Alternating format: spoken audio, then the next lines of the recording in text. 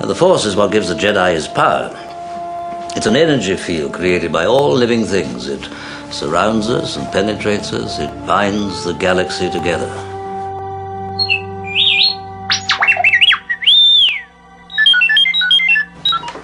Now, let's see if we can't figure out what you are, my little friend. And where you come from. I saw part of the message. I seem to have found it. This is Reed, leader of the podcast team. All hosts report in. Pat Cantagallo. Standing by. Dennis Matouche. Standing by. Jeff Mazuka. Standing by. Bo Warmbowl. Standing by. You're listening to the 30-something movie podcast. One movie each week, 30 years in the making.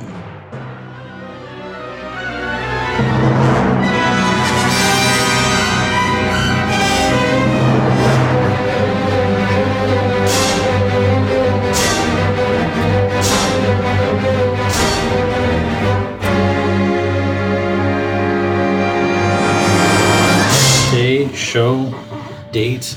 That is impressive. X. I watched it. Black. There was no episode. Red. The show was done. And this is when you were single? Mm-hmm. Okay. We are, for those that are listening, Jeff is sharing with us his nerdy spreadsheet of TV shows and like what day they were on and whether you watched them or not. Mm-hmm. Okay. Well, I mean, I had how many shows here that I was trying to keep up with. Yeah. I would get confused whether or not I watch it, so I just finally threw them in a spreadsheet, and thank God my wife took pity on me and helped me find the error of my married TV you anyways. watching. Yeah. I have an app that I use, but if she decided to settle. Oh, which one are you using? Mine is called iTV shows. Mm-hmm. And check out TEEVEE. Okay, TV. I think I've heard of that one, and I saw another one the other day that looked kind of interesting too. But if you don't like those little red notification numbers when you're like missing, when you haven't read an email message, this is not the app to get because that is constantly. I don't think I've ever seen it below 100 because I have a whole bunch of. I have like The Flash, and I still haven't finished the last 4 episodes of Constantine, and I still haven't watched the X-Files miniseries that came out. What was that? A year ago? 2 years ago now. I'm 6 episodes behind in Supergirl. I am 8 episodes behind in I gave up on Supergirl. Oh, you gave up on Supergirl? Yep, Okay. I did. This season was rough, but I will say the last few episodes have been good. Because I saw that I had like 4 episodes on my DVR, and I was looking and going, oh, I really don't want to watch these. Okay. And I thought, well, that should be my sign right there. Right. It has been a slog this year. I caught up on The Flash. I'm getting caught up on The Flash Arrow. I'll keep watching, yeah. But Arrow we gave up on a while ago. yeah, I'm just like Supergirl. It seemed like a chore to get through those. So I'm like, why am I trying to Right, bother that's how you watching feel this about it then. at this point? Yeah. All right. Well, we didn't come here to talk Supergirl. We didn't come here to talk TV shows. Why did we come here? We came here to talk Star Wars. So we're going to talk some Star Wars today. We're going to get started off really quickly, though, just reminding you that we do spoil the events of the movies we talk about. So if you have not seen Star Wars, I'm sorry. You probably haven't been listening to it. Then I don't know what you're doing with your life. But so we're going to be talking the original 1977 Star Wars. We may end up talking about things that spoil other things. So if you don't know, for example, that Obi-Wan Kenobi is Luke's father, then you may want to go back and rewatch the movies. I didn't see that coming. You didn't see that? No, they got rid of it in the edited version. That was the very special edition. Very special. That was the you get free fries special edition. So special. Yes. So special. Yes. It's a thing. So special. Yes. So special. So, if you haven't seen this movie, you've made some poor life choices. So go watch the movie and then come on back, and then you can listen and interact with us here on the show. I do have with me today Jeff. Hi. I got Pat. Hey. Got Bo. Yellow. Got myself, John Reed, and then Dennis. I think was hanging around outside, being creepy. Yeah, he was trying to do something with light and shadow. I only half paid attention, but he said he was going to try to make it. Angles. Maybe. Were there angles involved? It was just shadow, I think. Just shadow? But, I'm sure it was one of those cinematography tricks. So, Okay. All right. He does that kind of thing. How are you doing today, Pat? I'm doing fine, man. I'm doing fine. So before we get going, this is going to be our Star Wars 40th anniversary extravaganza. We are actually bringing this out on a Thursday instead of Wednesday, because Thursday, May 25th, is the official 40th anniversary of Star Wars coming out. So we are going to release it on that day. So you'll be getting this on Thursday if you subscribe to the show. Very, very quickly, though, we did have one other thing that this actually just got, the news of this just got released this morning, so we're going to take a couple minutes and talk a little bit about Sir Roger Moore. So Sir Roger Moore passed away, was it last night, or was it actually today? I did not read any details. I saw Dennis's text. Yeah, I read one of the articles, but I don't recall whether it was earlier today or last night or within the last couple days. I think it was earlier today because I actually saw something fly across right before Dennis's text came through. Okay, all right. So Roger Moore was 89 years old, passed away. According to the articles, he had cancer, and was ultimately the cause of death. So England's having kind of a rough time right now. We had terrorist attacks and James Bond dying and all kinds of things. He was actually my favorite James Bond. Of all the different James Bonds, even today, I do like Daniel Craig. I would say Daniel Craig may be my second favorite James Bond. And Timothy Dalton is pretty close in there. You know what? My mother-in-law loves Sean Connery. And I think if you're of an older generation, you really like Sean Connery. But I think you really like the first Bond you ever watched. So the first Bond for me was Roger Moore. The first movie I remember watching was The Spy Who Loved Me. Got it. And so we had that on VHS. We watched it over and over and over again as a kid. My dad loved that movie, so we were constantly watching that movie. And then it had the characters that I think as a kid you just would think are really cool. It had Jaws, the guy that could bite through metal and all this other crazy stuff. It had the underwater city. Had the shark tank, all that other stuff, and wasn't that the one with the? It was the one with the amphibious lotus. Yeah, yeah. So that was he was my favorite James Bond. So he will always be my first James Bond. And I didn't realize it either. He was the longest serving James Bond, 7 movies, more so than any of the others, at least time wise. I don't think anybody else had more than 7 movies. And isn't Connery only like 1 removed from 7? Yeah. But if you count the one non-canon, they technically both have 7. There's something weird in there because there's that one movie that Connery made after Roger Moore, and it wasn't the broccoli. Right. No, it was the competition Bond. It had the same as you might have just said that, but The Spy Who Loved Me. He said it in different contexts, but yes. Yeah. Okay. And those 2 came out at the same time. Yeah. Yeah. So, which isn't a terrible one as Bonds go, but not why we're here. Yeah. So, do you have a favorite Roger Moore movie? Spy Who Loved Me is pretty good. I was a space nerd when I was younger, so Moonraker. Yeah. And see, I like Moonraker too. For apparently times that I've looked up stuff for the other James Bond movies we've done, James Bond fans hate Moonraker. Oh yeah, they do. Why do they? And I didn't know that. I don't know. Because it's kind of dumb. I mean... but it's space, and there's lasers. Yeah, and it's Bond, so you think most people would, sort of get over that disbelief. And it's Jaws.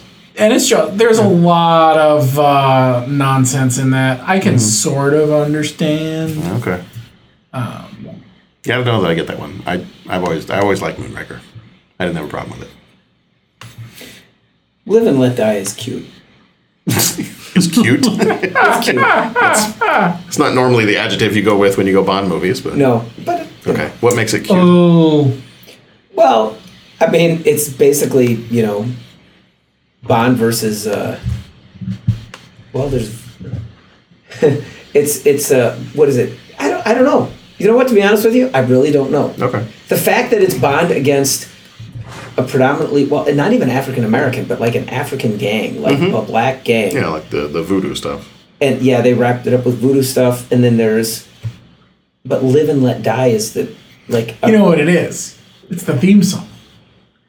Paul McCartney and Wings. It's like that whole movie. You know what? That movie is one of the more put together. Yeah, it all just sort of. Like they're trying to check boxes. Like here's our pop tune. Here's our It's all. It's got it all. Right. It's got that crazy voodoo lady. Was he got some of that New Orleans stuff. I don't know if they actually shot it in New Orleans. I've never looked up like the background of that movie. Yeah. But you're right, Pat. Some of that stuff is just so fun. and it is. It's fun, and I always like the jazz, like what you saw in New Orleans. Like, I mean, I kind of thought that was pretty cool. But yeah, very cool. And then all the voodoo, and then it was the tarot cards. Mm-hmm. Yeah. Yes. And the tarot card reader.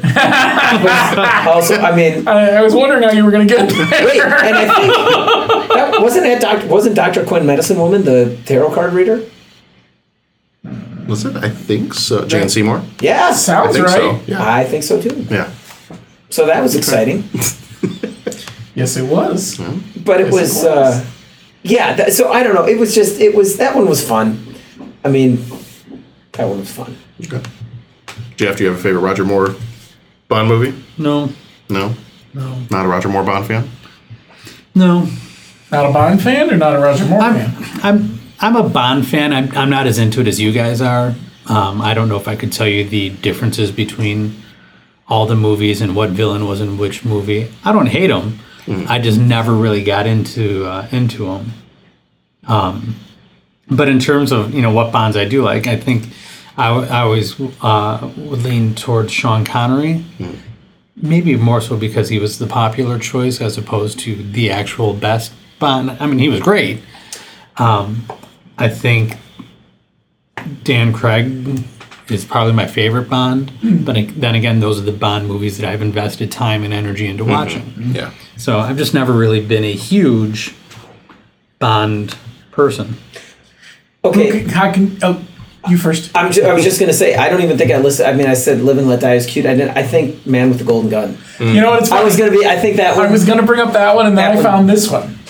Was it because of the third nipple? I think so. Yes. I think so. Okay. A View to a Kill. Roger Moore opposite Christopher Walken. Yeah. A young Christopher Walken. That scene at the end. I guess it's not at the end. That scene I'm picturing where they're in Zorn's office. Yeah. Big windows right there. The two of them are sort of facing off across the desk, and Christopher Walken's just sitting there, and he's like, "Yeah, I'm an industrialist bad guy, and you're dead, Mr. Bond." Yeah. And then not so much. I think we talked about that one with Christopher Walken saying we kind of wished he was a little crazier than he ended up being. Like he ended up being kind of a quirky bad guy, but not. We all want now. He had Walken. like psychotic moments, but We all want now Christopher Walken, and if he played that guy Right. now, he would make different choices. Played out. still one of my favorite you never know how much- favorite parts of him. And I know we're talking about Roger Moore, but one of my favorite things of him in that movie is when he's got the investors in his blimp, but you don't know that they're in the Zeppelin. Yeah. And he tells the guys, well, if you don't want to be a part of it, then that's fine. And they show him to the door, and then the door opens, and the guy slides out and falls to his death. Yeah. And he comes back. It's Yes. Yes. like, anybody else want to drop out? Like, thank you. Yeah. It's like those little one-liners. That makes. But it I think the Roger Moore Bond, one of the reasons I liked him, and not just because we used to watch his movies so much growing up, is I think that's the best Bond for a kid to watch. Yes, Like I don't want to call him cartoonish, but but I think it's a kid friendly Bond. So like if I was going to show my kids James Bond movies, I think I would start with Roger Moore. yeah, he didn't have the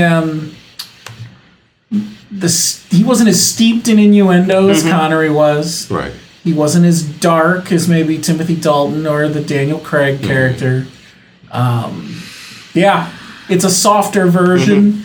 And I think, and this is a complete from memory thing, when they switched actors, it was in an attempt to reboot the franchise a little bit, attract a younger audience, and do that.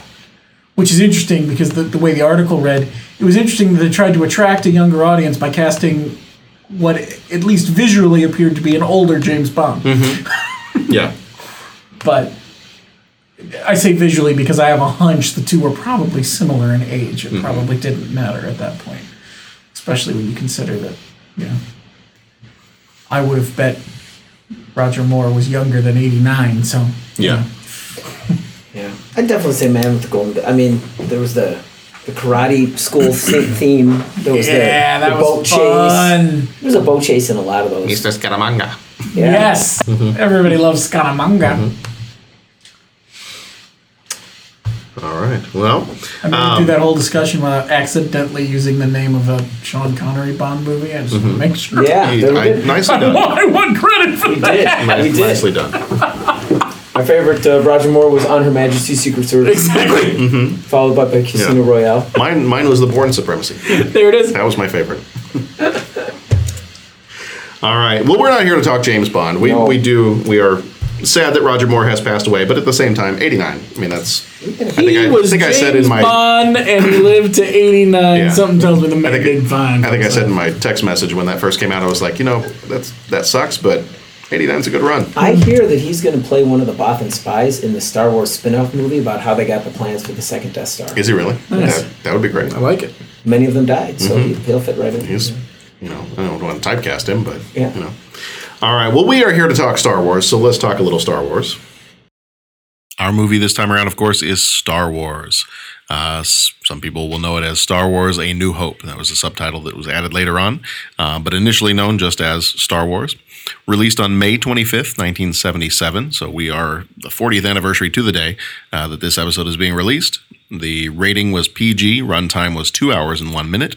Director was George Lucas, who directed THX 1138, American Graffiti, and Star Wars Episodes 1 through 4. Producer on this one was also George Lucas. He produced the Star Wars movies, Indiana Jones movies, Labyrinth, Dennis's personal favorite Howard the Duck, and The Land Before Time. Gary Kurtz was also the producer on this one. He was the producer for both Star Wars and Empire Strikes Back. He and Lucas parted ways after that. He also produced American Graffiti, The Dark Crystal, and Return to Oz. Writer on this one was George Lucas. He wrote THX 1138, American Graffiti, the Star Wars movies, the Indiana Jones movies, Willow, and Radioland Murders. Music on this one, of course, is John Williams. He did several episodes of Lost in Space back in the day, the Star Wars movies, the Harry Potter movies, Indiana Jones movies, E.T., Space Camp, Empire of the Sun, Hook, Jurassic Park, and basically your entire childhood if you grew up watching these movies. The budget for this one just astounds me. The budget for this one was $11 million. The box office was $775.4 million. Mark Hamill played Luke Skywalker. He was in the Star Wars movies, Corvette Summer, Batman the Animated Series, The Flash, Metalocalypse, Robot Chicken. Harrison Ford played Han Solo. He was in American Graffiti, Star Wars movies, Indiana Jones movies, Blade Runner, Witness, The Mosquito Coast, and The Fugitive. Carrie Fisher, who died just recently in December of 2016, she was Princess Leia Organa. She was in the Star Wars movies, Blues Brothers, When Harry Met Sally, and Family Guy. Peter Cushing died in 1994.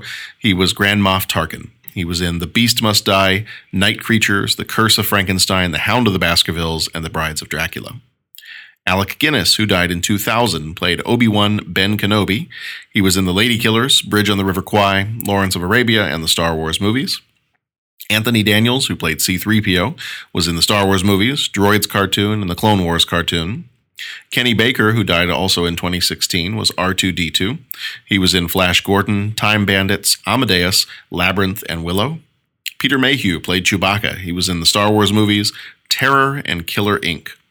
James Earl Jones played the voice of Darth Vader. Interestingly enough, uncredited in this movie. There was not an original credit for James Earl Jones as the voice of Darth Vader, which now we know as being the iconic voice of Darth Vader. He was in Doctor Strangelove, or How I Learned to Stop Worrying and Love the Bomb, Star Wars movies, Exorcist II, Soul Man, Coming to America, Field of Dreams, and The Lion King. David Prowse was the physical, imposing figure of Darth Vader, the man behind the costume. He was in the Star Wars movies, A Clockwork Orange, and The Horror of Frankenstein. Phil Brown, who died in 2006, played Uncle Owen. He was in Superman, The Pink Panther Strikes Again, and Chaplin. Sheila Fraser died in 2000. She was Aunt Beru. She was in a TV show called A Family at War. and a movie called Hope and Glory. Jack Purvis, who died in 1997, was the Chief Jawa. He was in the Star Wars movies, The Adventures of Baron Munchausen, Brazil, Labyrinth, Willow, and Time Bandits. William Hootkins died in 2005. He was Porkins. He was in Raiders of the Lost Ark, Flash Gordon, and Batman. Rotten Tomatoes, the critics gave this one a 93%, audience gave it a 96%. Gene Siskel of the Chicago Tribune said, Star Wars is not a great movie in that it describes the human condition. It simply is a fun picture that will appeal to those who enjoy Buck Rogers-style adventures. John Simon of the New York Magazine said, strip Star Wars of its often striking images and its highfalutin scientific jargon, and you get a story, characters, and dialogue of overwhelming banality. John Simon apparently not a fan. Roger Ebert, Chicago Sun-Times, gave it 4 stars and said, every once in a while, I have what I think of as an out-of-body experience at a movie. I simply mean my imagination has forgotten it's actually present in a movie theater and thinks it's up there on the screen. In a curious sense, the events in the movie seem real, and I seem to be a part of them. Star Wars works like that. Cinema Score. There is no Cinema Score for Star Wars because Cinema Score started in 1978, so they did not have anything for the original Star Wars film. The original Star Wars film has several different awards. The only ones that I am going to read are the Oscars that it won in the 1978 Oscars. So it won the Oscar for Best Art Direction and Set Decoration, Best Costume Design, Best Sound, Best Film Editing, Best Visual Effects. It won a Special Achievement Award for Ben Burt for the sound effects, and then it was nominated for Best Picture, Best Actor in a Supporting Role, Alec Guinness, Best Director, and Best Writing Screenplay.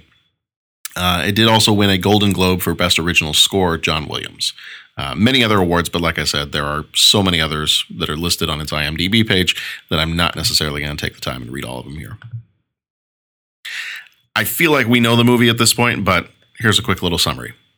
Moisture farmer Luke gets involved in a galactic civil war when his uncle buys 2 runaway slaves, one of which happens to be carrying the blueprints to a weapon of mass destruction. Luke must team up with an old wizard, space pirate, his hairy co-pilot, and a princess in order to save the galaxy. Somewhere in space, this may all be happening right now. 20th Century Fox and George Lucas, the man who brought you American Graffiti, now bring you an adventure unlike anything on your planet. Star Wars. Here they come.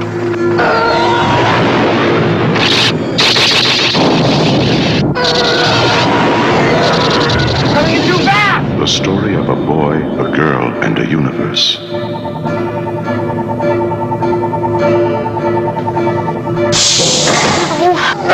It's a big, sprawling space saga of rebellion and romance.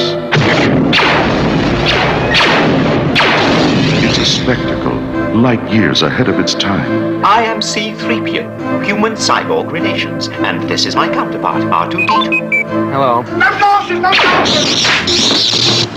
It's an epic of heroes.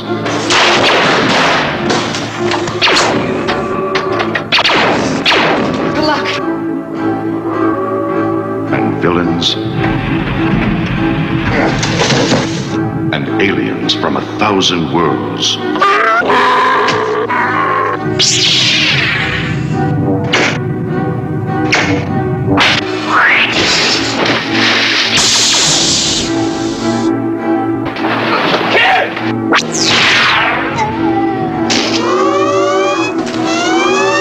Star Wars, 1 billion years in the making, and it's coming to your galaxy this summer.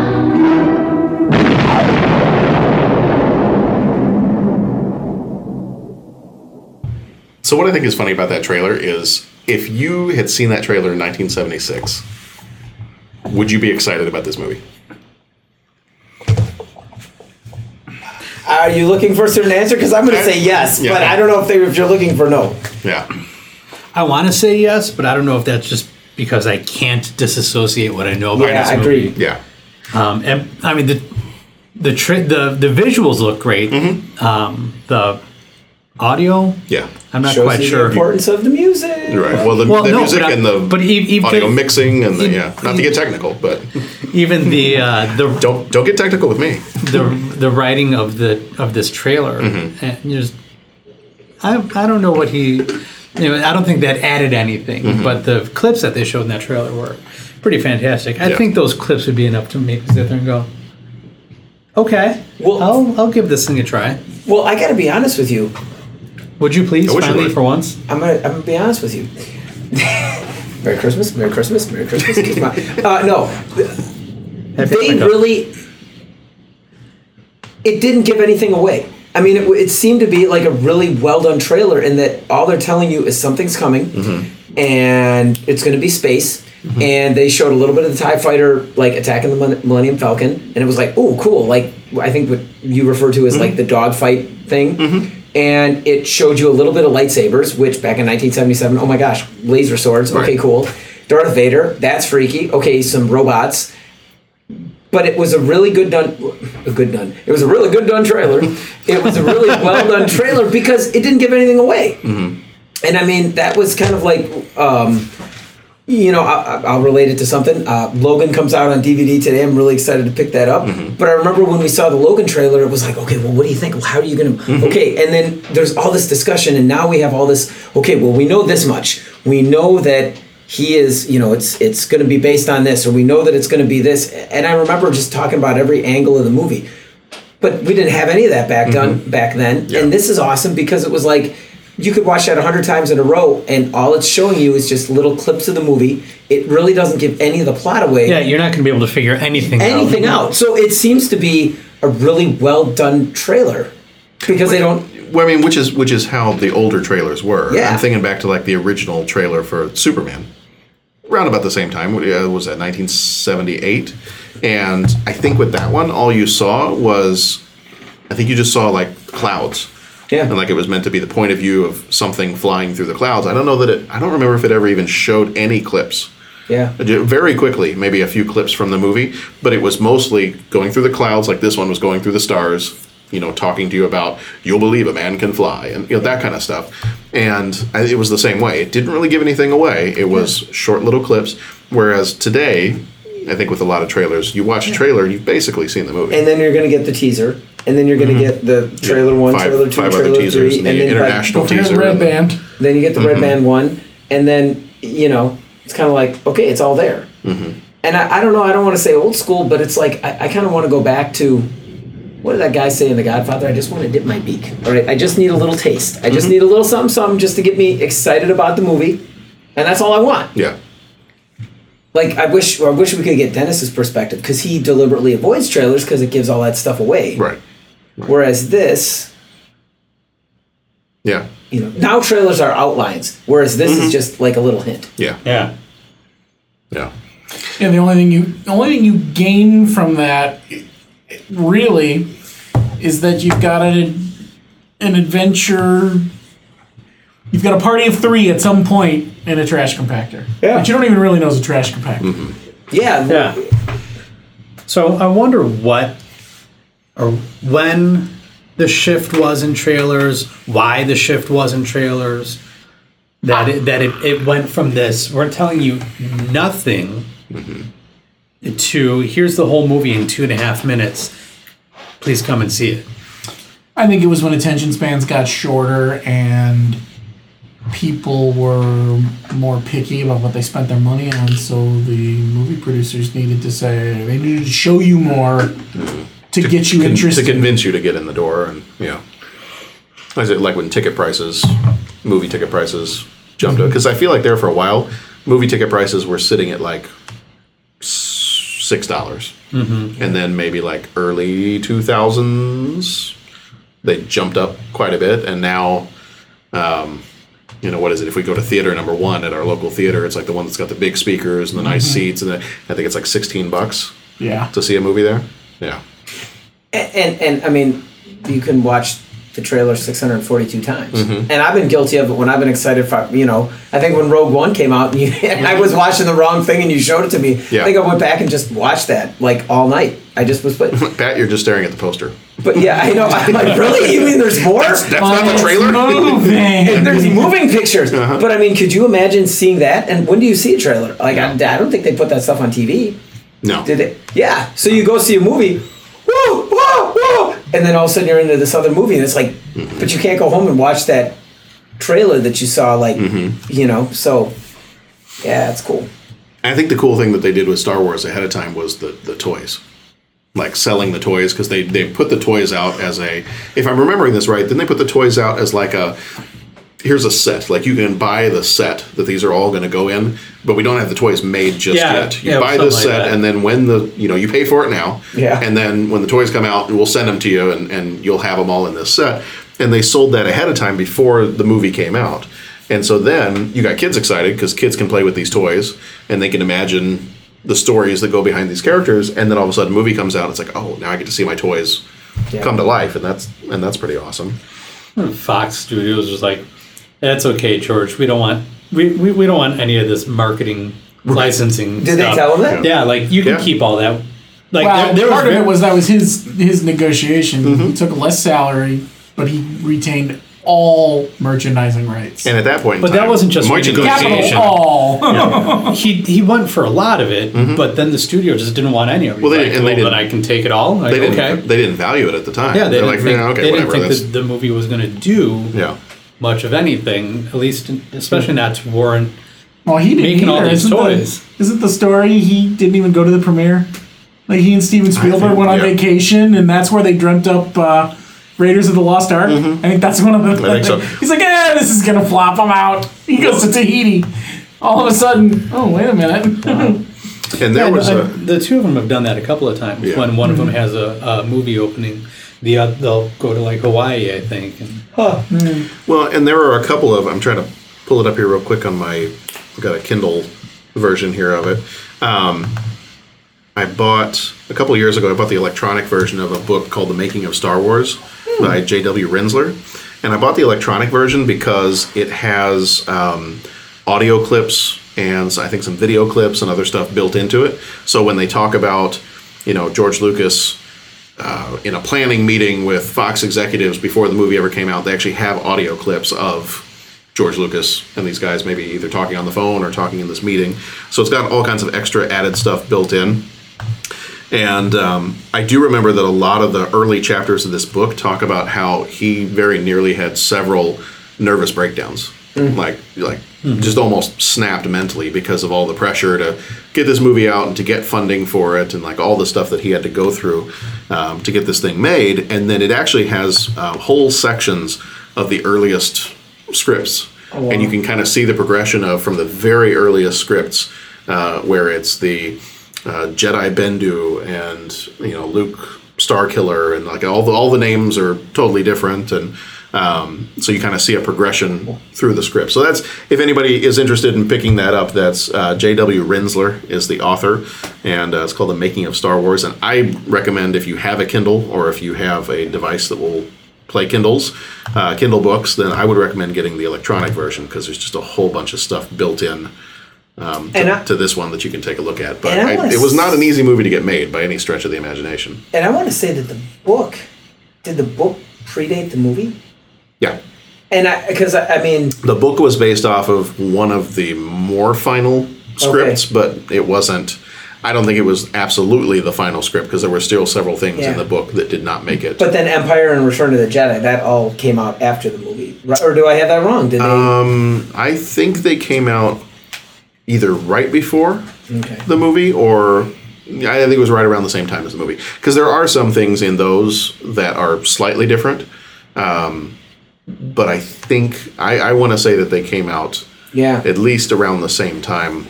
Gotcha. Well, because, think about it with, we've already told you there's going to be spoilers here. Think about it with Empire. You don't want to release that book before people go see the movie because that's what I want to say. Yeah.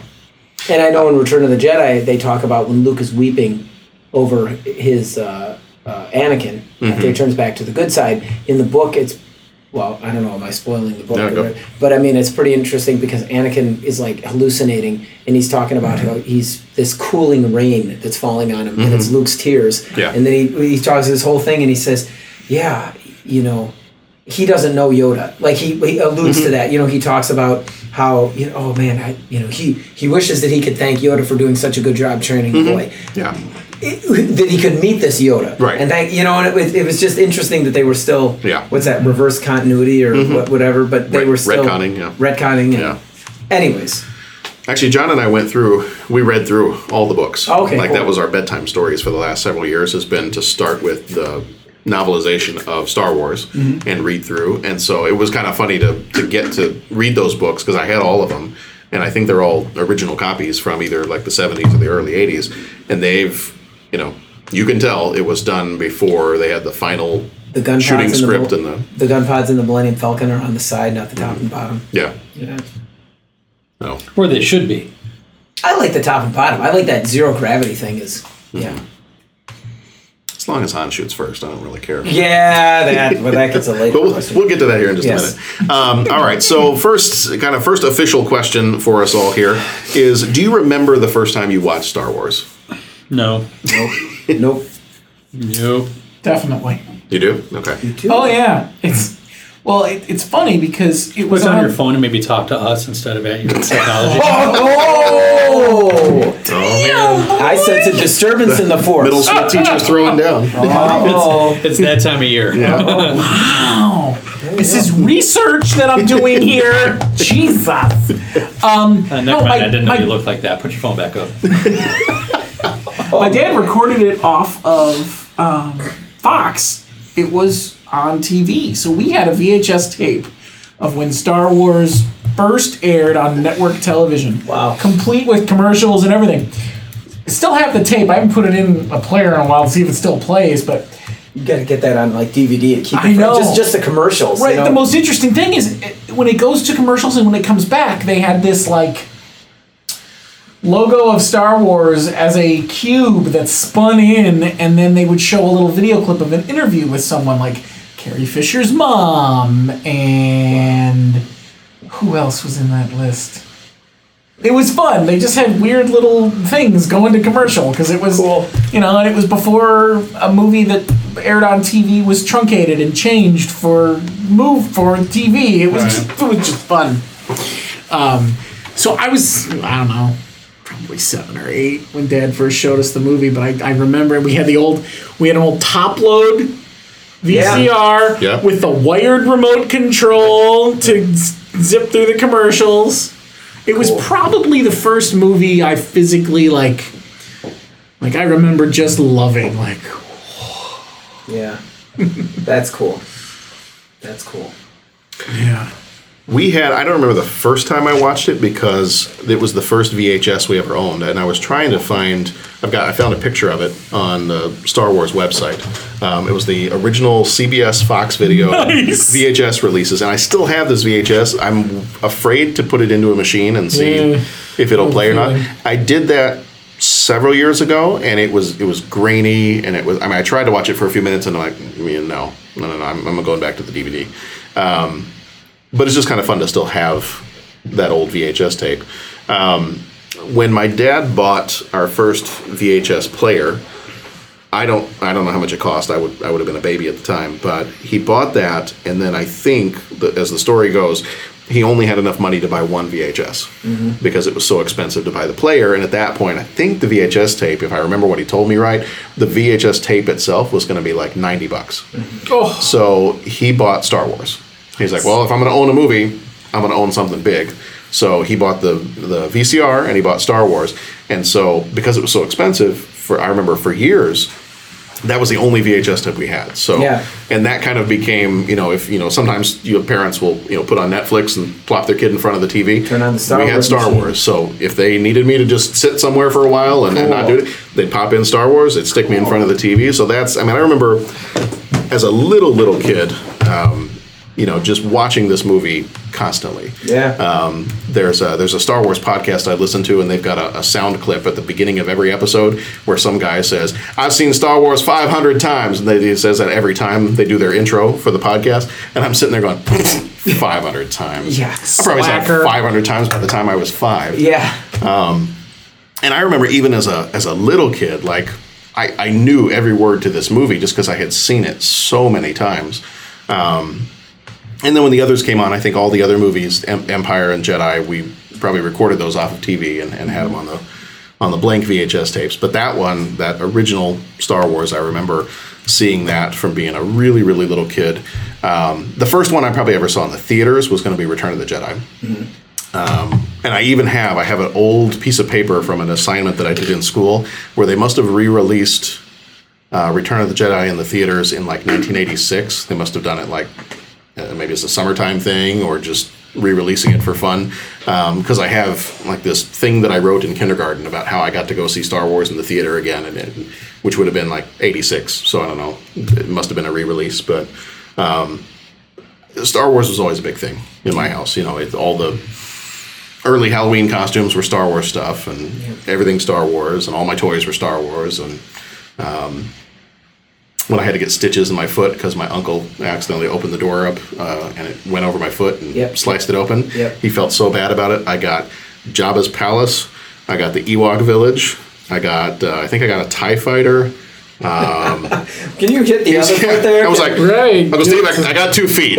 So, guilt is a powerful motivator. The other one of those, But I don't have the Death Star playset with the little foam trash package. Like, so if you could rock feel that free to like break my arm if you need to, if we need some more stuff going on here. But and I think I have some old photos of like every Christmas, aunts and uncles were buying me like the X-Wings and the TIE Fighters, and so everybody knew if little John needed some kind of a toy for Christmas, then we're going to get him something Star Wars. That's cool. And my mom sold them all in a garage sale years later. So that's a sore subject. But you know what? Tell it to yourself like this: there's a kid playing with them somewhere. Not some collector. I hope so. That let's all there better be some kid somewhere enjoying the heck out of those things. Enjoy it. You better enjoy it. So that's kind of a funny thing to me is that we don't even remember the first time we saw it because it's been around for so long and we probably watched it so many times. That I have a very vague recollection of going to see Jedi in the theaters when I was a kid, but I can't tell you when I would first have been introduced to Star Wars. For me, and it's the same thing. Like Star Wars was always there. Yeah. Like now my folks refute this, but I remember going to see Empire Strikes Back in the theater. Okay. It was one of the first. It's one of my earliest memories. You would have been pretty young. I would have been pretty young, and I freaked out. Really young. I freaked out. I know I didn't see it. Okay, and I might be thinking. I wasn't even born yet. I might be thinking of something else. Maybe it was they brought me into a room and I watched it on VHS or whatever. I remember. It was so little, it felt like a theater. That could have been like because my folks are always like, no, we never did that. But they also say a lot of things. Oh, we never did that. No, wait a minute. Yeah, you did. But I remember going in and I didn't get past the AT-AT attack. Okay. In freaked Hoth. Like in my mind, I was gonna say, and those things always like those walkers. Even now when I watch them, they hold this like because I remember them from my youth and like I said, so I don't know if my dad pulled me out of the theater. I don't, but that is my earliest memory of Star Wars is seeing those walkers attack, freaking out, and my dad pulling me out. But other than that, it was like Star Wars was it was just always there. As a kid, I was totally convinced that the way Darth Vader died in Return of the Jedi was he got his head chopped off. Okay. Because as a kid, I think I was young enough that I was mixing the dream Darth Vader getting his head chopped off in Empire Strikes Back with Darth Vader actually dying in Return of the Jedi. So as a kid, for a few years, like I had that mixed up in my mind. Was that, Darth Vader, he gets his head chopped off. See, and A New Hope and Empire kind of swirled together for me. I just remember images mostly. Just like a little memory. Okay. Jedi was the first one that I remember when that was coming out. I remember when it was Revenge of the Jedi, before it was Return of the Jedi. I mean, I remember all the merchandising hitting with that one. I remember going to the theater for that one. But like this was just, it was just always there. Yeah. It was just always there. It's just distracting to you. No, Jeff is, after he yelled at Bo for doing research, Jeff is doing some research on his computer here, and he's pulling up, what is that, eBay?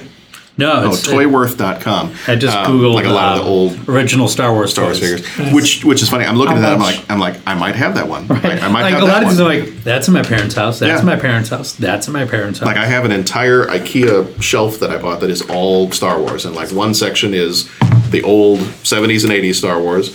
Another section is like the 90s Star Wars when they brought all those back out, and then another section is like some of the newer ones from today. And I'm looking at this, I'm going, I had that I had the Millennium Falcon. I had 2 Rancors. I have this in my basement right now. Do you really? Yeah. In the box, yeah. Nice. I had 2 Rancors. 2 Rancors? 2 Rancors. One that had a Han Solo inside of it. Oh my gosh! Because the Rancor, because the Rancor I was playing with it, and the Rancor was eating Han Solo, and I pushed it too far down the Rancor's mouth, and so I could pick up the Rancor and like shake it, and it would rattle because Han Solo was stuck inside. And I remember like being really upset as a kid. I was like, "Did you ever get Han Solo back?" No. Which Han Solo was it? I think it was Empire Strikes Back Han Solo. Big head or little head? It was Big Head Han Solo. It was one of the originals. Yeah. But I had a couple of Han Solos, so it was kind of okay. I had a replacement. I also had 2 Chewbaccas. I had a couple of Chewbaccas, and we used to have a Dodge Ram van, and I would climb up one of those that had the ladder on the back. So sometimes I would climb up on the ladder of the van. I'd sit on top of the van to get away from my sister, and I would play Star Wars toys up there. And apparently, I picked them all up, and I came down to go in for dinner one day and left Chewbacca on top of the van in the middle of summer in Texas. Why you gotta hate Wookiees? I don't hate Wookiees. But the sun turned him... What was that? Bo's hungry. All right, whose turn is it to feed Bo? That was melting Chewbacca sound. He didn't melt, he turned green. Really? Yeah, so he turned into Chewbacca's cousin. Interesting. And I don't remember what I called him, but I had a brown Chewbacca and a green Chewbacca. I'm like, okay. It's outstanding. It's a slightly different Chewbacca. So... is this movie just a really cool sci-fi movie, or is it like this big, epic, life-changing? Yes, it is. Yes. Next question. Well, people claim that like this movie changed Hollywood. That like Hollywood would not be the Hollywood it is today without Star Wars.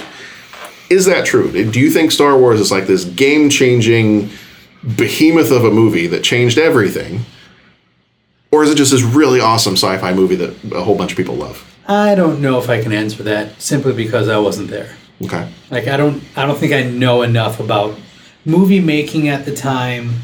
Really, all the movies that had been churning out of Hollywood for the 6 or 7 years prior to be able to say, then this movie came out and it changed everything. I mean, that's what I've always been told. That's what I've always heard when people talk about it. And this, this movie's been so highly romanticized in that respect. It may have. I'm not saying it didn't. I'm just saying that if you ask me that question, I'll churn out the same rhetoric that I've been told. But if I'm going to try to be impartial, I don't know. I don't know if it did. Well said. The only thing I can go to pointing in the S is maybe with the advent of the merchandising. Maybe with the idea that it is still just generation after generation, they're coming up with new stories, and maybe there's some people out there that are getting fatigued with it, but like you said, you get a little bit, okay, they've done the Terminator movies a little bit much. Okay, all right, X-Men, they've kind of done that to death, and that's why, Hugh Jackman wanted Logan to go in a different direction as the swan song for that character. We just seem to keep wanting more Star Wars, and I mean, I don't know if we've seen something like that. More Star Wars, more better. Yeah, so far. And then the other thing is the special effects, and obviously I'm not the expert on special effects, but from my recollection isn't this where ILM got started? And was the ILM, Skywalker Sound, all that and came out of this. They've done like just about every movie out there. And then a lot of the other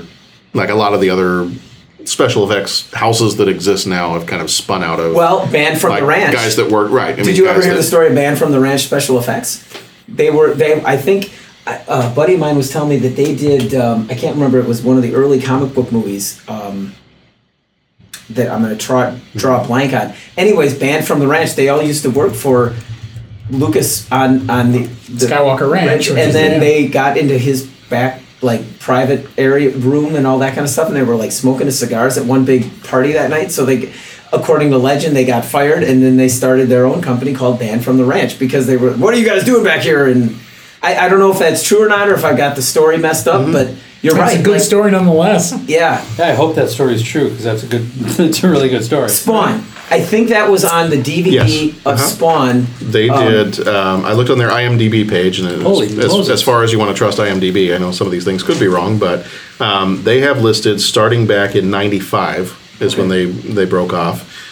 They have Congo, Twister, The Relic, Dante's Peak, Men in Black, Spawn, Titanic, Starship Troopers. And this is Banned from the Ranch. This is Banned from the Ranch. Yeah. Dr. Dolittle, Basketball. Basketball. Nice. Midsummer Night's Guilty Dream. pleasure movie. Yep. American Pie, Inspector Gadget, Stir of Echoes, Hollow Man, Way of the Gun. Did I ever tell you that one of my thoughts was I was going to turn Basketball into a drinking movie, and every time they said "dude," you'd have to take a shot. And drunk. I think you'd end up dead. I was going to say just Could be. IV. Depends on what you were shooting, but yeah. Dude. Anyway, Yeah. So so in that sense, and I agree with you, Jeff. You're this like, I don't know if this is this one of the movies that changed the game, but when it's a great sci-fi movie. But when you look at these things, when you look back at video of the lines of people standing outside theaters to see this movie, I mean that's got to be indicative of something. right? Right. I grew up thinking Blockbuster was just the name of a video store. I didn't know that Blockbuster was, when they called movies that would just like people would loop around the block waiting to get in. To our younger listeners, Blockbuster Video Store and then that show was a place that you went to rent videos. Oh, what a movie! Blockbuster Video. Yeah, something like that. Was it like, wow, what a difference? Oh, that could be. That was one too. Was I that think one it of might them? have Yeah. both. I think that was it. Yeah. And they always used to put the Blockbuster Video in next to a Little Caesar's Pizza. I want to go on the record as saying we were driving down the road the other day and Dominic looked over and goes, Family Video, can we go there sometime? That looks like a fun place. I'm like, yes, we can, son. Let's go in. Let's talk about the way it's like a museum. Look at this. This is where you come to find movies. Right. You got to look up and down and is it in? And guess what? You talk to the dude, the chick behind the counter, and they have information for you. They can tell you all the stuff that we can find online. You had to go to the Blockbuster Video person or the Family Video person. They're like, well, it's coming up, but you want to wait for this one. Like, just saying that was exciting. So, but all these We've things, explained to my kids several times. It's like, when mom and dad were young, we didn't get to pick what cartoons we want to watch, and we couldn't pause them. And if you slept in and missed your cartoon, you missed your cartoon. You never saw that episode of that cartoon. You had to watch the next one next week, and if your friends watched the one you didn't watch, you found out from them. Came back around in summer during reruns. Right. No. Well, and just like all the stuff that this movie changed, like the visual, like you talk about the visual effects, like the things that they pioneered, the technical side of it, even like the cameras. Like, I mean, I think they were pushing for better cameras to be able to. You're losing Pat. I'm sorry. I don't know about that, but educate me is what I was trying to say before. No, but I mean, like the devices that they would put together for the modeling and for the, to be able to film spaceships and make it look as realistic as they can make it look. And, a lot of that, you watch any of those documentaries for this movie, for the original Star Wars, and you see these guys just, building stuff from scratch. They're like, well, can we do that? I don't know. Nobody's ever done that before. Yeah. Do we have anything that'll do this? No, but we could try to build it. And that was kind of like their attitude for the whole thing, was like, can we do this? No, but let's build it. Let's do it. Yeah, that's right. Yes, we can. Well, they didn't seem to overreach. Can we build it? Yes, we can. They didn't seem to overreach either. It wasn't like, okay, this is looking a little dated, or this is. I mean, you watch it now, and it's kind of like it holds up pretty darn well. And I know this is a question for later, but you talk about making the prequels and fitting them in so that the prequels and the Rogue One fit so smoothly and just with the look of the movie. That speaks pretty highly for a 40-year-old movie. Yeah. Man. So we ended up watching, I think, did we all end up watching the original unaltered, that copy that I put out there? Yeah. So we ended up watching the original unaltered version of the movie. How did you feel about that? Because it's probably been a while since we've seen the original unaltered theatrical, if ever. I mean, there were, up until just a few years ago, I had never seen the copy of it where it doesn't say episode 4 across the top. Yeah. The original VHS might have said that, might have kept the episode 4 out of there. But I wonder if the one off TV. The one off TV may or may not have. Now you got to go research project. I'll be right back. I'm going to step out real quick. I'll be right back. So I'm going to go watch the unedited copy, and I'll be right back. I didn't know that was the question that was going to offend you. I mean, Yeah. Dennis has his Howard the Duck, and Pat is just like, I don't answer questions about unedited videos. Wow. He's an angry elf. Well, it's say one more thing. So you must be a South Pole elf. So you were watching it even earlier today. Yeah. And you said it was a little weird. Yeah, so there were parts when I realized that the enhancements, if you want to call them that George Lucas had put in the re-release, there were things that worked well. And I think the problem is that there were things that didn't work well and or didn't add, and the good stuff got overshadowed by the crap stuff. Mm-hmm. For instance, like the scene I pointed out to you, when they're standing on the cliff and Obi-Wan says, Mos Eisley, and the Reginald Hive of Scum. Yeah, and the camera pans to it, and I'm looking at the computer, I'm like, where is it? What are they looking at? There, it's Luke. No. That seventh mountain over. Seventh. Look there. From the left. Seventh. Yeah, I mean, I was looking at it going, wow. Squint, look through this. You can see. Yes. And when they're finally in Mos Eisley, and it's like a building here and a thing there, you're like, oh, okay. So the idea of when you say spaceport, you mean like an airport in Kentucky, right? Like, I mean, I've flown into Kansas City International. Mm-hmm. Right. There's not much there. There's not a whole lot of international. I'm kind of surprised there is a Kansas City International. There's a cow field right along the runway. Mm-hmm. True story. Takes forever to get there because it's out in the middle of nowhere. I wonder what the ratio from cow strikes to. So, like, the explosion of the Death Star at the end, like in the original version, it's sort of like, poof. Like, oh, look at that, it blew up, it's so cute. Mm-hmm. See, that's funny because I'm the opposite. You like that? I prefer the original explosion. Really? Yeah. Why? Because I think when I see the explosion with the shockwave, I think, you just did that because of Star Trek 6. I think of like when Star Trek 6 came out and you had the Klingon moon explode and you had that whole shockwave. You're the only one that thinks I might be that. But I remember, because I was also a big Star Trek fan, and I remember seeing like some behind the scenes stuff where they talked about, this is more realistic, that if a planet exploded, you'd have a shockwave. And so when they added that to the Death Star explosion, I'm like, you just kind of feel like you're copying Star Trek 6 at this point when you add that into it. I look at the explosion of the Death Star from the original. I think that's a very specific grievance to have. Oh, it may be. But I mean, you're talking about differences between the unaltered and the unaltered, and that's one of the ones that if I could take back, I'd be like, I don't need it. I don't have let me rephrase that. I don't have a problem with it. Like, I'm not sitting there going, shockwave. Hate shockwaves. I don't care. Was if it were up to me. Also your Admiral Akbar impersonation? No, I can do a better Admiral Akbar. It's a trap. It's a trap. It's a trap. Have a rap. You ever seen that? With Admiral Akbar. Yes. The Star Wars Detours one? Yeah, testing out different lines. It's an elaborate ruse. All right. I have to go and double park my car. The assault on the Death Star. So, I think the shockwave I can take or leave. The assault on the Death Star, I think, looked better in the enhanced. Mm-hmm. But again, with the dogfighting, you had that other stuff that got mixed in there, like the Greedo shooting first, or oh God, what was the other example? I just had it in mind too. Jabba and Han. Like, you have all that stuff. Like, see, it's funny. Like, that overshadowed the minor enhancements. It added a lot more to the movie. Mm-hmm. The minor stuff was definitely better.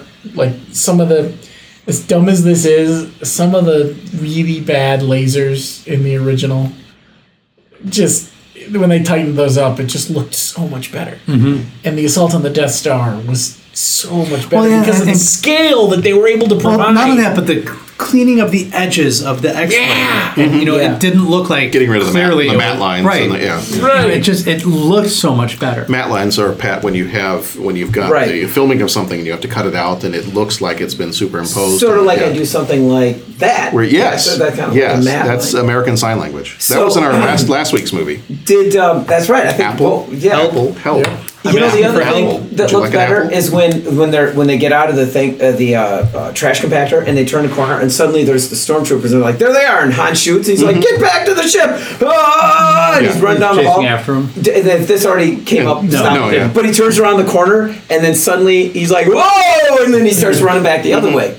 In the original, it's like There's like he's 7. chasing 10 guys, and I count. He's like chasing 8 or 10 guys, and he turns around the corner, and then there's like 4 guys, and so it's like, what? In the enhanced one, there's like a whole whole like battalion. yes, Yeah. like a Yeah. division of. That looked a little better. Yeah. Yeah. But to go to your point of the stuff that didn't need to be there, like the Greedo shooting first, we can all agree is Yeah. apocryphal and should be Nope. erased from memory and No. history. I like the concept of the Jabba sequence. The implementation has problems. Yeah.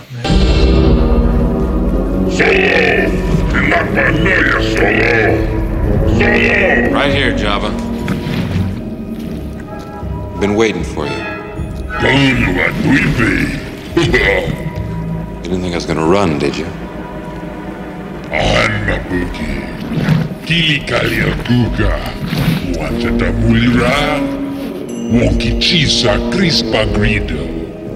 Look, Jabba, next time you want to talk to me, come see me yourself. Don't send one of these twerps.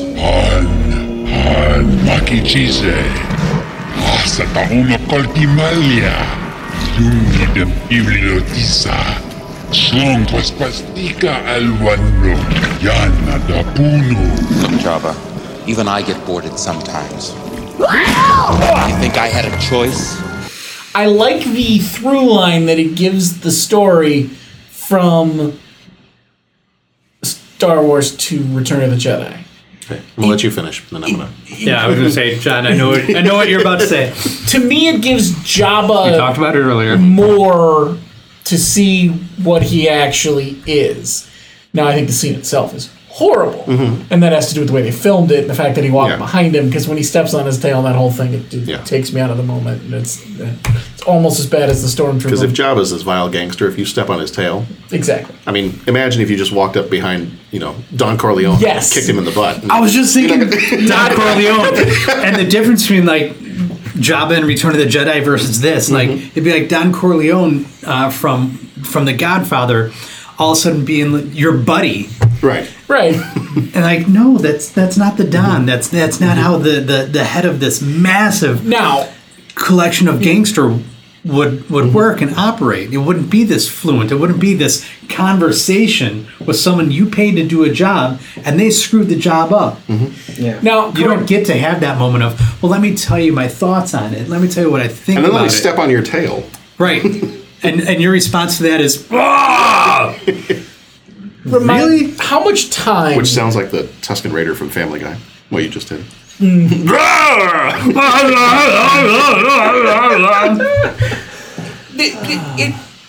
The other part that bugs me about the scene is not enough time passes between Star Wars and Return of the Jedi for Jabba to make the gains that he did in size and girth. yes, and in my opinion, criminal empire. The way I think the Jabba in Star Wars was originally designed as a human, for starters. Well, for starters, he was a person, but I mean, the gestalt of Jabba was he was a little bit of a lower level crime boss at the time. And he is now the head of the crime family by Return of the Jedi, but there's not enough time there. Well, and the way that scene was originally written, I don't get the sense that he was a lower level anything. I always get the sense that he's supposed to be this crime boss in charge of everything, and it's just. But if he's the crime boss in charge of everything, why is he even there? He has people to do these things for him. Exactly. Why is he there? So maybe that's why it just speaks to that scene and how unnecessary it is. But John, why do you think this scene is unnecessary? Well, and I will say that, and Bo, I think you and I probably went to go see a whole bunch of these when the special edition came out. And we did. We treated it as, after we saw it like 5 or 6 times, because we saw it at Showplace. Yes, we did. It was like $1.50. Yeah, I know, it was $1.50 per awesome. ticket. So after we'd seen it 5 or 6 times, we'd sit in the back of the theater and treat it as our own Mystery Science Theater. We'd just sit there and like make fun of it, because I think we were like the only ones Well, at that point, in the theater. we were Yeah. just- When these came out... Folks, we were young and single, and no one liked us. So. Speaking of being single, did you see my TV chart? Yeah, I saw that. That was impressive and nerdy. So speaking of impressive and nerdy, impressive and nerdy is, I think. Well, wait, hold on. Is Dennis coming in the room? Nope. He's forgotten how to open the door. Well, you know, Neanderthals have issues. Where are you bringing this thing? He's. Keep hearing voices. Yeah. Where are you taking this thing? Where are you taking this thing? Prisoner transfer from Subblock 1138. I wasn't notified. Is it over yet? We're just fine here. Okay, We're just wrapping up new movie news. Yeah. I was expecting at least a few of you guys to be wearing costumes. Maybe I am. I'm disappointed. I'm Chewbacca. I'm just wearing clothes. I'm wearing my Leia Jedi outfit. Underneath this. Oh, at least it's the Jedi outfit, not the bikini. No, that's what I meant. It isn't. That's from that movie. I'll show you later. He refers to it as the movie from that movie, The Jedi. God, You must refer to it as something completely different. Can't Wax what am I that doing right now? Inspiration. Well, you know, Oh, let's not speak. that's not fair. Speaking of waxing off. Oh, It's my Thursday night outfit. What are you talking about? All right, so John, getting back to your point. Okay, so when the special editions bikini inspired me. when the special editions came out in the 90s and they had these scenes added back in, I think as a kid in high school watching these movies who loved Star Wars, I looked at that, and because at the time you and I were talking about this earlier. At the time, we didn't have DVD, so you didn't have deleted scenes. So this was like somebody bringing you your favorite movie and saying, here are deleted scenes you've never seen before. Yeah. And I remember as a kid watching that being like, holy crap, that's amazing. Like that they could go back and they could add that stuff in and they can bring me a scene from a movie that is, at that time, 20 years old, and it's brand new and something I've never seen before. And so at the time, watching it, I was like, this is cool. And as a 16-whatever-year-old kid, when he steps on Jabba's tail, I'm like, he stepped on Jabba's tail. That's funny. Yeah. Now, after these have been out for many years and there have been much more additions and subtractions and other things done to these movies, I look back at that scene. No, don't even get me started on that. I look back at that scene, and now when I think about the Jabba scene, I think, you know what? I don't need it. I don't even want it in there anymore because... And why don't you need it, John? Well, it was cool at the time, but I don't need it because it's all covered in the scene with Greedo. Yeah. The conversation with Greedo... You mean the scene that happens practically right before it? Right, exactly. And especially watching it this time, and my kids were, because we watched the original unedited, unaltered version, and the kids were like, was it after he shoots Greedo, he goes to talk to Jabba? Where's that part? And I was like, that wasn't in the original. Like that didn't come until like 20-some years later. And you get all that information about, you don't need to see Jabba. And I don't need to see, when you mentioned that it makes a good connection between all the other movies, Jabba gets mentioned in Star Wars, and he gets mentioned in Empire Strikes Back, and then you finally see him in Return of the Jedi. And a little bit, to me now, more as an adult, that scene put back in almost cheapens the Jabba that you get in Return of the Jedi, because it's a totally unnecessary scene. All that exposition was already done moments before, and it's a repeat to just have a scene where, look what cool things we did with CGI. Oh, and we're going to have Boba Fett walk in, and look at the camera right at the end of that scene and then walk off, because Boba Fett's cool, and we're just going to throw cool things at you. So I think with that, talking about pieces of the changes that have been made over the years, that scene is one of the only ones that really bothers me in this movie. The other stuff, like we were kind of talking about the dog fighting at the end of the movie and the ships, that's much better. I like that they throw a little bit of Biggs in there. Because I like that part too, where they have that conversation right before, because then that kind of brings a little bit more weight to his death. Did you say you had that conversation? No. Okay. I think you and I may have been talking about that earlier today, that it gives a little bit more weight to his death. Yeah. You know, when you get to see them, because there's another scene that still didn't get added into the movie when Luke is still on Tatooine. Yeah. And Biggs is there and says, "Oh, hey, you know, I've joined up with the rebellion and I'm off, I'm leaving." And Luke is like, "Well, I want to go too."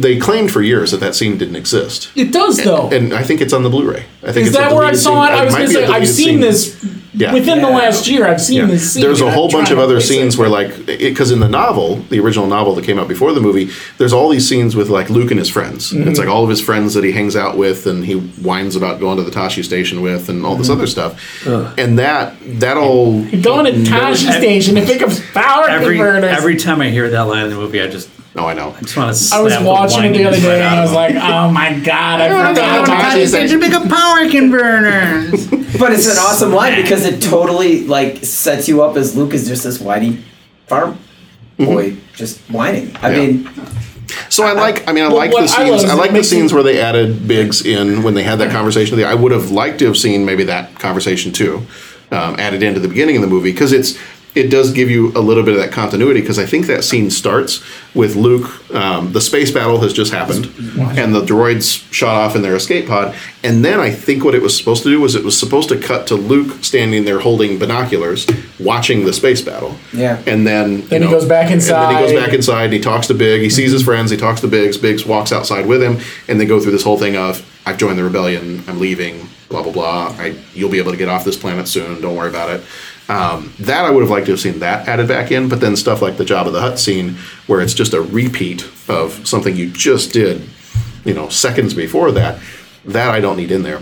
Well, the only other thing, I think Boba Fett's okay. I don't mind having him there anymore because he was a cool character that you don't really hear a lot about. I mean, up to that point, so that was fine. So I'm good with Boba Fett, but the Jabba the Hutt, I just don't need the whole scene. The whole scene, but I'm saying that part of it I don't mind. You could take out the whole scene. The reveal of Jabba just doesn't. You could have work. Boba Fett walk out of the bathroom in the cantina. You could have exactly. You could put him somewhere else. Just have him be somewhere around there would have been kind of cool. But you're talking about Jabba, and in your mind as a kid, I just remember thinking I wasn't. It was a sort of a side thing, but I kept thinking is this Jabba guy going to come out and is he going to pop out somewhere? Who does he look like? When they show He's you more who of a he threat looks if you don't like, see him. Well, yeah, it's better when you don't see him and there's this sort of looming threat that's after It's the shark from Jaws. Yeah, and I think that works so much better. When you reveal it, if I would have seen that version first, exactly, it would have not totally, but it would have ruined Return of the Jedi when you see Jabba the Hutt for the first time. Yeah. And he's got that whole setup there. Because in Return of the Jedi, he's threatening. When he gets his tail stepped on, it's funny. Yeah. And that, I don't, like we were saying, if this guy's a mob boss, you don't in The Godfather, you wouldn't walk up and slap a mob boss on the back of the butt and expect to live. So if the first time you see Jabba is going to be this comedic thing, then he's not the vile gangster that you're supposed to be afraid of. So I definitely I think most people are. I don't know if there's anybody I've ever seen or read or anything out there who really liked having Jabba be in that scene. As a kid, I thought it was cool, but now as an adult, I'm like I would be happy if they just took that scene out. Now, the last thing I will say about changes that I wish they would make to this movie, of all the different things that he has tweaked in this movie. Yeah. No. Unless they want to show his corpse in the trash compactor. Then I would be fine with that. Wow. I was not expecting to go that direction. No, if they want to show his corpse in the trash compactor, I am totally cool with that. All right. Yeah. Took a dark turn there. You want to switch seats? I'm scared. Yeah, you can come on over here. You can stay right there. Wow. All right. No. The only other, so I'm going to get nitpicky with this one. The only other, help. The only other thing that they have never changed of all the different things, you want to be free? You want to be free? Do you want a banana? You want an apple? Okay. Of all the things that I wish they would change in this movie is there is a scene when Obi-Wan and Vader are fighting. It's a lightsaber fight at the end. And every single time when the lightsaber is like facing, there's a point at which it's facing you and it looks like it short circuits and it makes like a psst, psst kind of sound. And I remember it as a kid watching that and being like, oh no, his lightsaber ran out of power. Yeah. But then the next scene comes back and it's totally fine and they're still fighting. And then as I grew up, I was like, well, that's kind of weird. That must be a mistake in the movie where it didn't show up right. Yeah. And then they do the special editions and they do all this cleaning up of the matte lines and they add these scenes and then it's what mattes are? I do. I got it. It's not just a guy. It's actually and so when they did all this cleaning up of stuff, when they came out with the DVDs, when they came out with the Blu-rays, and they everything is now 4K, Blu-rays 1080p, are like a higher resolution, yeah, like a little bit more. The mat lines is the shape of your face and your pillow when I suffocate you with it, right? Is that Wow. Now I really don't want to sit Next here. to Jar Jar in the trash compactor. Forget that. Well, it's really So that- 3 nights. Well, to be technical. So I mean that part, even in the Blu-ray, like I don't think it's changed. I No, think it's the last not. time No, I watched it's not. it still is. There's this little part where it's. I often and wondered to I'm myself, like, how why much, could how you hard not? is it to just put like a blue lightsaber? Right, and like Well, you okay, could do, so- a kid with Photoshop can now add I have to ask lightsabers then. to stuff. Why did they not clean that up? You know, I wish I paid attention to that part specifically because I wasn't. Now you have me thinking. What is the? Is he trying to say Trying to something? say- and that's what I'm wondering, I too. think he is, and it's got 'cause something to there's do. no other reason. Right, it's got something to do with the Darth Vader and Obi-Wan thing because George Lucas is a weird dude, and if he could fix it, he would. He would. I know. So- that's So why is there an How's he- intentional reason that he's keeping it that way? Is there, Because is there it's- some sort of, not message, but some sort of But then what's point to it? But what's there? That's what I'm. There is no. We are probably going to revisit Yeah. that to look. I want to see it Yeah, again I think exactly there's- too. But if he's redone so many of these other things so that Star Wars is accessible for children, because I kind of feel like a lot of his other changes have been, well, kids won't understand unless it looks like this or sounds like this. Well, but this is- going to the thing that I hate in Return of the Jedi, what he added in is the no, picks him up, that whole thing. We were talking about that earlier. That's for a child. Like, I can tell when he looks at the Emperor and he looks at Luke, and when he looks back and he looks Right. at Luke again, I can tell there's a conflict there. There's a turmoil. I don't need I don't him remember that change. When did they add that in? with the Blu-ray. I think for the Blu-ray. No, that was the special editions, wasn't it? No, Same time you changed the song. It wasn't. Sure. No, the only mind thing, the Blu-ray. only scream that they changed in the special editions was when Luke falls off the thing in Cloud City and does the Kermit the Frog, that whole thing, which is also stupid. I'm glad they took that out. Okay, so you're but saying he made that change to make it accessible to children. Well, because he's turned a lot of these other movies into kids' movies. Right, but I guess what I'm saying is that took something that he might have seen as the kids don't get it, Right. and made it accessible. I got it as a kid, but I'm special. But I think, but your question, yeah. But is what Dennis and I are thinking anyway, and until we check it, we won't know. But So is it? how would you phrase that? Is what we're thinking above How would you phrase that scene? What would I be looking for? the Darth Vader? Darth Vader, Obi-Wan Kenobi Obi-Wan. versus Darth Vader, Episode 4 Yeah. is what you're watching, Darth Vader versus Obi-Wan. Yeah. or lightsaber duel or something like that. He may not have thought he had to change that because he's not trying to make it accessible to kids. It's just this little moment of apprentice and master fighting again after all this time. But if George Lucas wants everything so perfect, if he has to keep going back to these movies and he wants it perfect, right. If there's a message to this short circuiting of the lightsaber, if there's a reason he didn't fix that, then I feel like whatever that message is should be clear enough that a child could get it, because that's kind of been his philosophy with a lot of these other changes. I thought it was a mistake in the original special Well, effects. that's what I thought too. Is like it must be a mistake. So as a kid, I'm like, oh, okay. But you make a good point. But when they because change, he is so I mean, he's about this stuff, meticulous when it comes to it. I feel like if it was wrong, you would have fixed it. That's the part that gets me. Like if it was wrong, you would have fixed it. Yeah. So it has to be there for a reason. I've been waiting for you, Obi-Wan. We meet again at last. The circle is now complete. When I left you, I was but the learner. Now I am the master. Only a master of evil, Darth.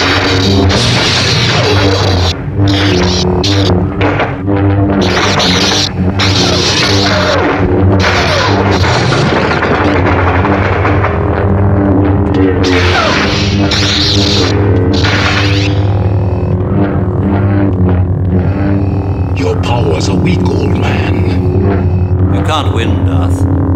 If you strike me down, I shall become more powerful than you can possibly imagine.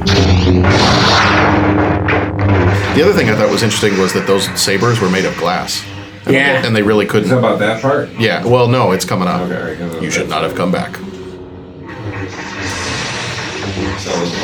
It's like right at the end of this section right before it cuts to the next scene.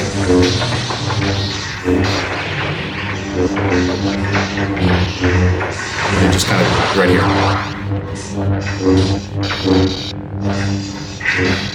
Like that little part right there. It like fizzles, and it's like it's not. But that almost looked corrected. No. That looks better than it did right there. That's better than it did. It's better than it used to, but interesting.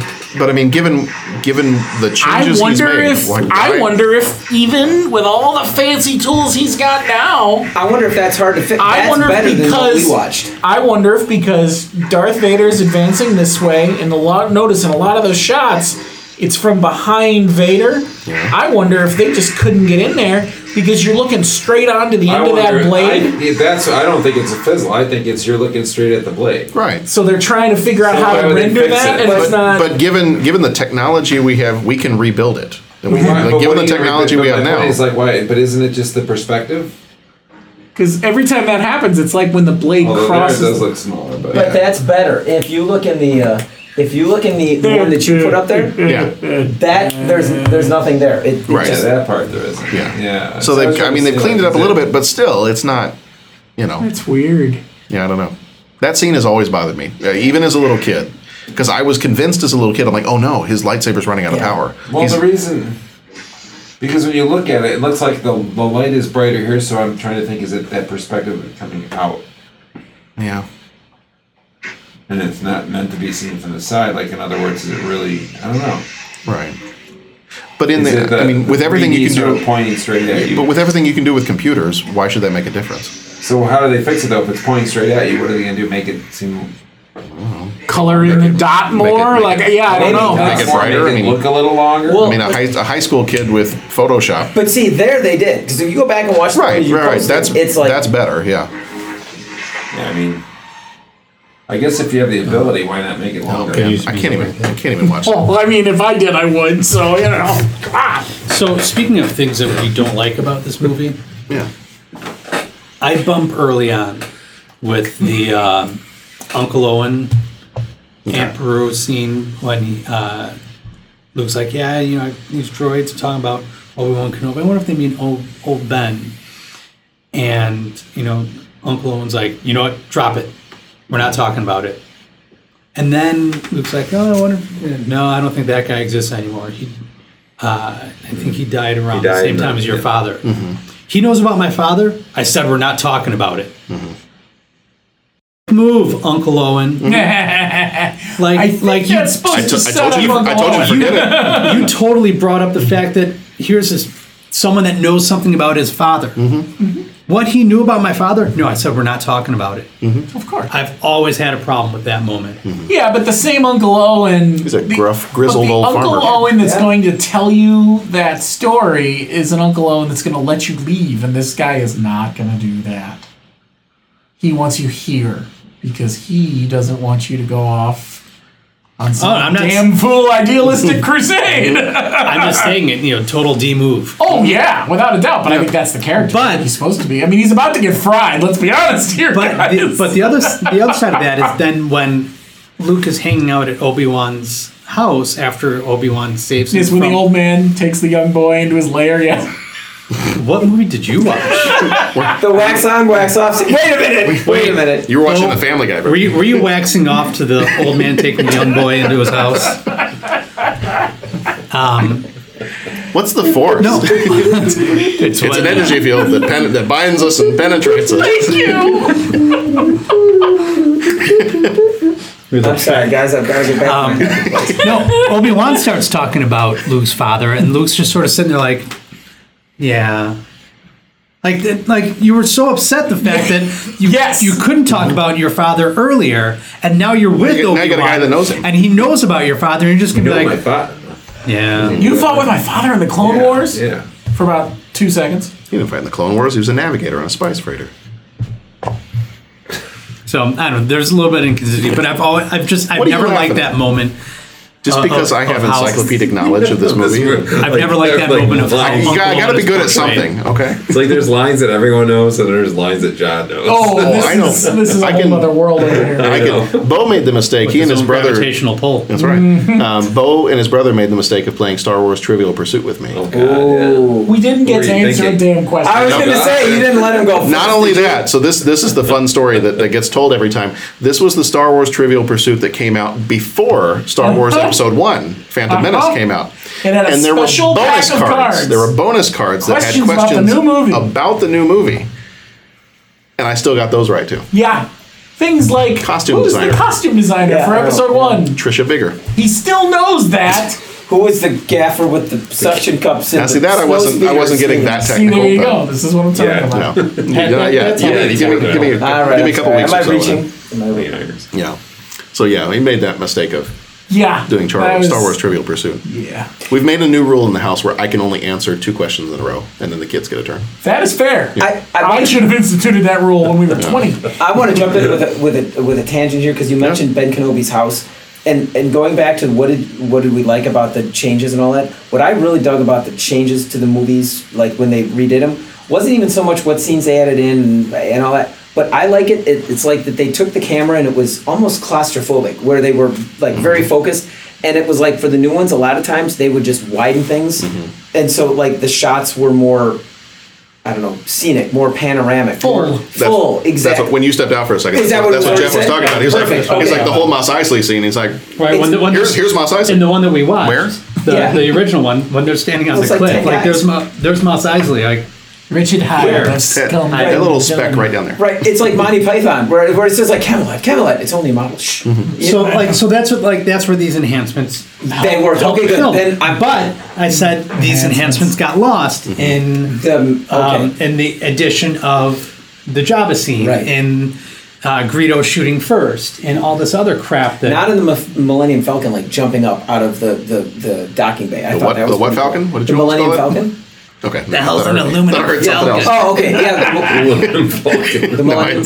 no. That's Continue. Oh, That's okay. from John's home version that he made. Okay. Well, you know. In any event, I don't want to go over past material because I know we're on the clock. But that's cool that we were thinking, and that was the one scene. It was like suddenly you saw the Falcon fly a little bit more than just, kind of going in a straight line and all that. Anyways, you mentioned Ben Kenobi's house, and it was the same thing. Yeah. A lot of the, So a lot of the space stuff was helping. I do have a Special question editions. about the Greedo Han scene. The fact that in the original Han was the only one that shot, does that do something awful to his character? Nope. That he's a cold-blooded killer? Nope. He's not a cold butter. Greedo was going to burn him and a down. He just got him first. swimmer, and if it sets up his character if he shoots first because he's but that doesn't seem to coincide with someone that whatever dumps their cargo at the first sight of an Imperial ship. But he didn't do that. That's self-preservation. He did do that. Well, Which is why Greedo was looking for him in the everybody long gets run. bored of it sometime. God willing. Remember, that's the first sign of an Imperial ship line. That's people accusing him. It could have been a pretty nasty firefight. I mean, they don't really go Han into details. shooting and killing somebody does not coincide with something like, oh my God, there's an Imperial ship! Quick, dump everything. Well, right, but I don't think it Makes makes no sense. sense why his son is so, messed up. evil. I just They're killing don't. him. I don't think he dumped and ran like the You just turned Han into like Audrey Hepburn. Jabba, the Jabba propaganda machine is slandering Han Solo. I see. Dump the cargo. There's an Imperial Audrey trooper out Hepburn or there. Catherine Hepburn. Yeah, in answer to the first, I don't. It's not Audrey Hepburn. No, it's not Audrey Hepburn. Catherine Hepburn. I don't think Han. Like the Wrong way Hepburn. I don't know if you saw, but there's an Imperial ship out there. We have to dump the cargo. Yeah, I think it's tough. Like I think Oh my I God. think that was just Greedo, like messing with him, just saying like you come I on, don't- you pulled early. No, I didn't. But he's not going to have that argument with Greedo. And as far as the shooting first, Greedo had the gun on him. I mean, that's just- self-preservation. I don't think you're going to last that- long as a that- smuggler if you're not careful enough to shoot somebody He first didn't- when you know that they're about to kill you. He didn't. and dump the goods when you're going to be boarded. He didn't Gotta ask keep to be Greedo's victim. know. Greedo It also asked led me to his believe that victim when that he sort of pulled the thing gun. happened at the cantina A All the lot. time. Oh, yeah. Because when he's walking out, he just flips the guy a coin. He's like, sorry about the mess. I love that. That's the best. The That has music, got to be the best music line. never stopped. Nope. Yeah. No one was like, it was just like, oh yeah, sorry about the mess, and you just walked out of there like, this must like this Well, and if you must think about happen it, there. It's like a saloon in an old cowboy movie. Right. And even the good guy, even if it's a cowboy that's a good guy, might still shoot the bad guy just to keep himself from getting killed. So that part I never understood that change. Like, why do you? Because to me, the whole Han Solo thing is he's redeeming himself from being a space pirate to becoming somebody who will fight for the rebellion and be a hero that people can look up to. Character arc. So I don't need him. That's a very, and again, going back to like making this movie child friendly, which I don't think it needed to be, was say, oh well, no, he's a hero, so we can't have him shoot first. Well, why not? Like, we're going to redeem the hero over the course of the 3 movies, so shoot first. That's fine. You know. Yeah. Again, I don't even see it as it's just kind of an. Yeah. Yeah, not to say that that's an interesting perspective because I never thought of it that way. It was always like What is you it? got him What first, man. What does it do for the character? Does it help the character or does it hurt the character? Looking at it now, going, wow, he just. Well, let me put it to you this way: it Killed wouldn't the have guy. helped him very much if he had gotten shot first. So, I mean, Greedo had the gun on him, and he was gonna. He was not there just to. He was there for the money. But do you think Greedo would have killed him? Yeah. Was he wanted dead or alive or just alive? Either way, we're not going to wait around to I find think you're out. going to get paid either way. Well, so I think it is the reason is the kids. I think when Star Wars blew up into such a big deal and it was so popular with little kids, I think somebody whispered in his ear and said, "Well, you can clean this part up," and just simply, it's not a big deal. It's not going to throw the story that much. It's not going to be only. I doubt that 5 guys in the future are going to be discussing this scene. Well, and then but they it's were like- wrong. Right. But my point is, like, for them, they probably just thought, no big deal. And this way, at least it protects all the little kids out there who are seeing that he killed him first. And this way, it's like he shot first, so he was defending himself. Right. And they just, in the eyes, they wanted to clean it up. I think that was a Right. big reason because there was Oh, yeah. there was Yeah. always some knock on some of the Star Wars stuff as they want that people. Is this too harsh for kids? Is it too? How come violent for Obi-Wan kids? didn't just grab the gun out of the guy's hand? I mean, with the Force? Why did he cut the guy chopped in the half? guy's arm off. Well, and then the other guy got cut in half. Yeah. Yeah, I don't know. And that was the original intent, is my point. So you're saying, why didn't they fix that part? I don't know. But Why is the guy's arm bleeding when it would have been cauterized? And, Right. Right. So I mean, I think there was some areas where they're like, oh, Han Solo's a really, like Han Solo's a really big character here, and a lot of people admire him. Then I guess they do with Obi-Wan too. Why they didn't clean him all up or fix him, I don't know. But I'm just saying, somewhere I could see an executive somewhere saying, hey, to make this a little more kid friendly, since you're doing some other changes, why not just have him shoot first, and that way it doesn't look like he's starting to. And I think that is the reason. Now I agree that you don't agree with the reason. I agree with you. That they should have just kept it the way it was. Right. Because the 20 years that it existed. It's a clear thing of why they did the 20 years that it existed the way that it originally did before they changed it. Nothing about Han Solo was ever scarred for me as a kid. No. And I grew up watching it, so I. Are you playing, with your question, Jeff, are you playing devil's advocate, or did you, as a kid, just wow, that's kind of harsh? No, I'm just playing devil's advocate. Okay, I was just curious. Harsh right. Yeah. Does it do something to the character of Han to have him shooting in defense versus shooting to kill? Well, see, and that's the thing is that I think as soon as someone walks in with a gun level at you, I think at any point that just becomes self-defense. And I agree too. That's how I think I see I mean, it. and that even if you look at, I think he I'm had not a gun sure, on him, but and he's going to kill him. And as a kid, when I saw it, I didn't think that it was like it would have been different if he didn't have a gun and he shot him. Then I think that's a pretty bad guy. So my comment may actually take us into the next question that I've got to go along with this is, then jump forward to Rogue One comes out, and you've got Cassian at the beginning of the movie. He's talking to one of the informants or whoever it is. He knows that they're about to get captured by the stormtroopers. He pulls out his gun and shoots the guy. Cold blood, kills him right there. Because he knew he wasn't going to be able to escape from that without killing the guy. Get to the end of that movie, and within one movie, that guy's been redeemed. He started, and that was part of his character struggle was, I'm a cold-blooded killer. I'm a rebel. I'm supposed to be a good guy, but I'm doing things I'm not proud of.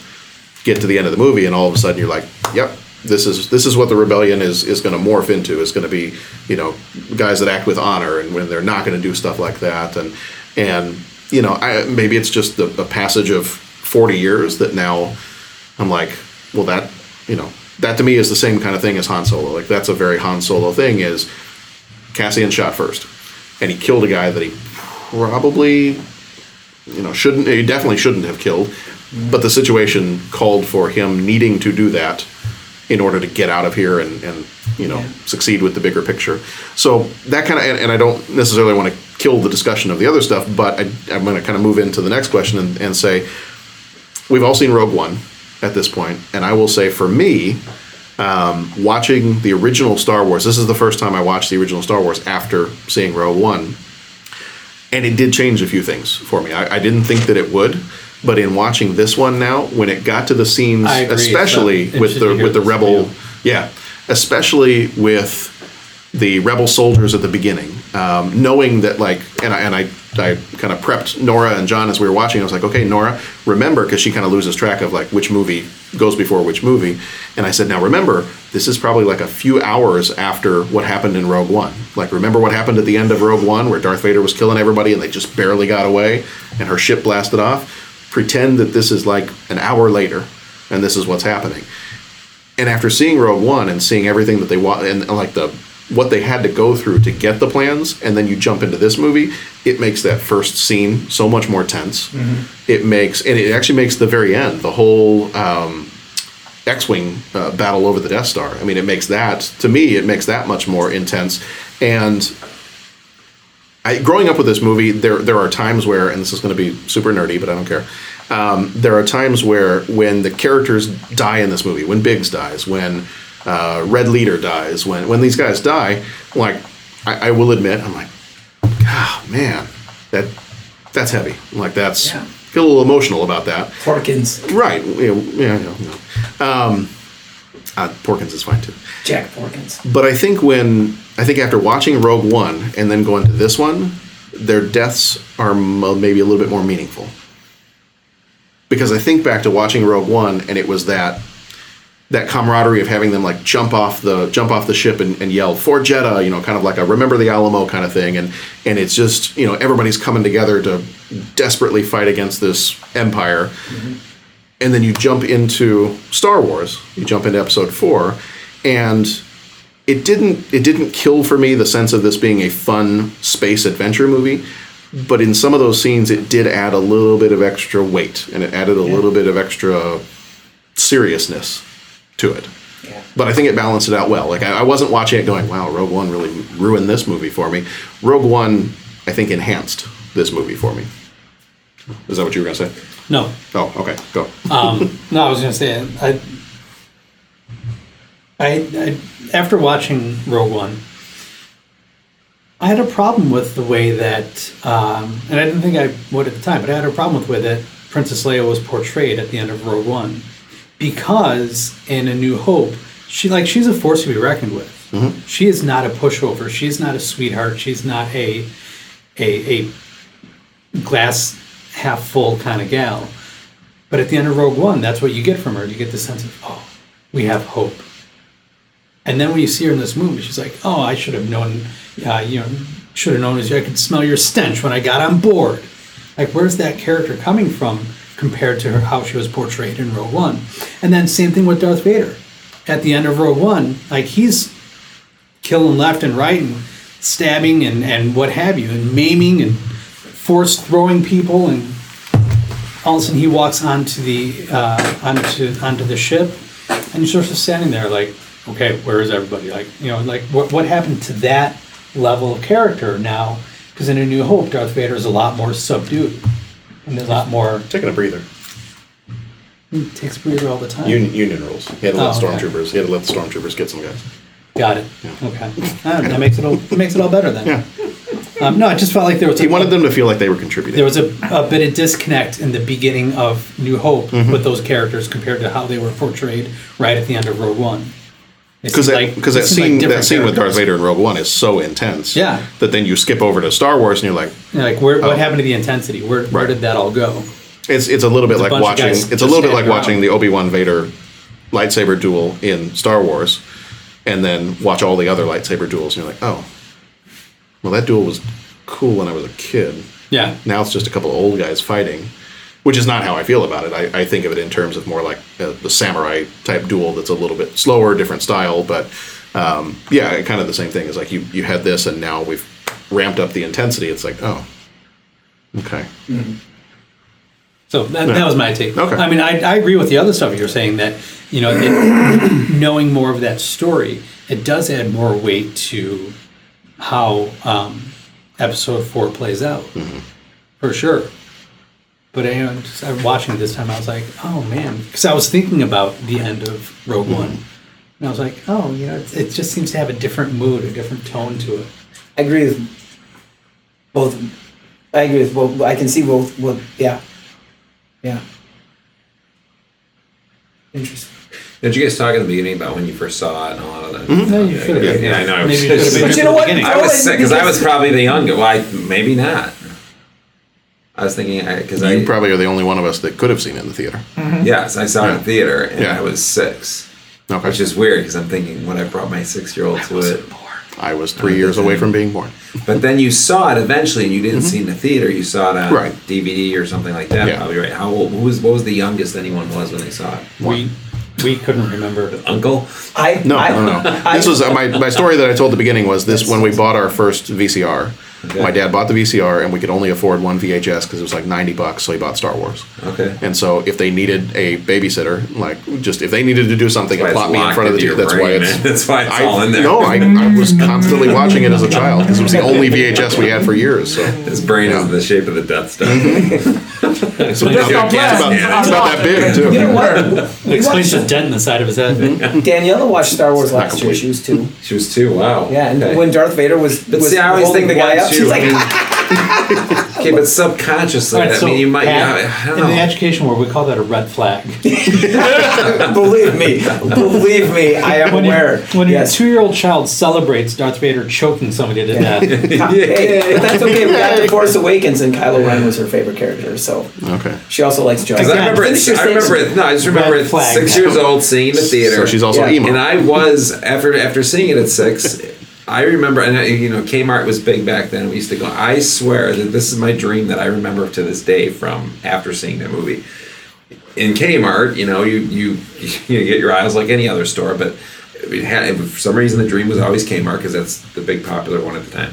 So I used to have not just one, but for a while, a period of probably a few weeks after that, I used to have recurring dreams of me in Kmart. And the way like Darth Vader comes in at the beginning of that text, and he's going through, and there's all the people.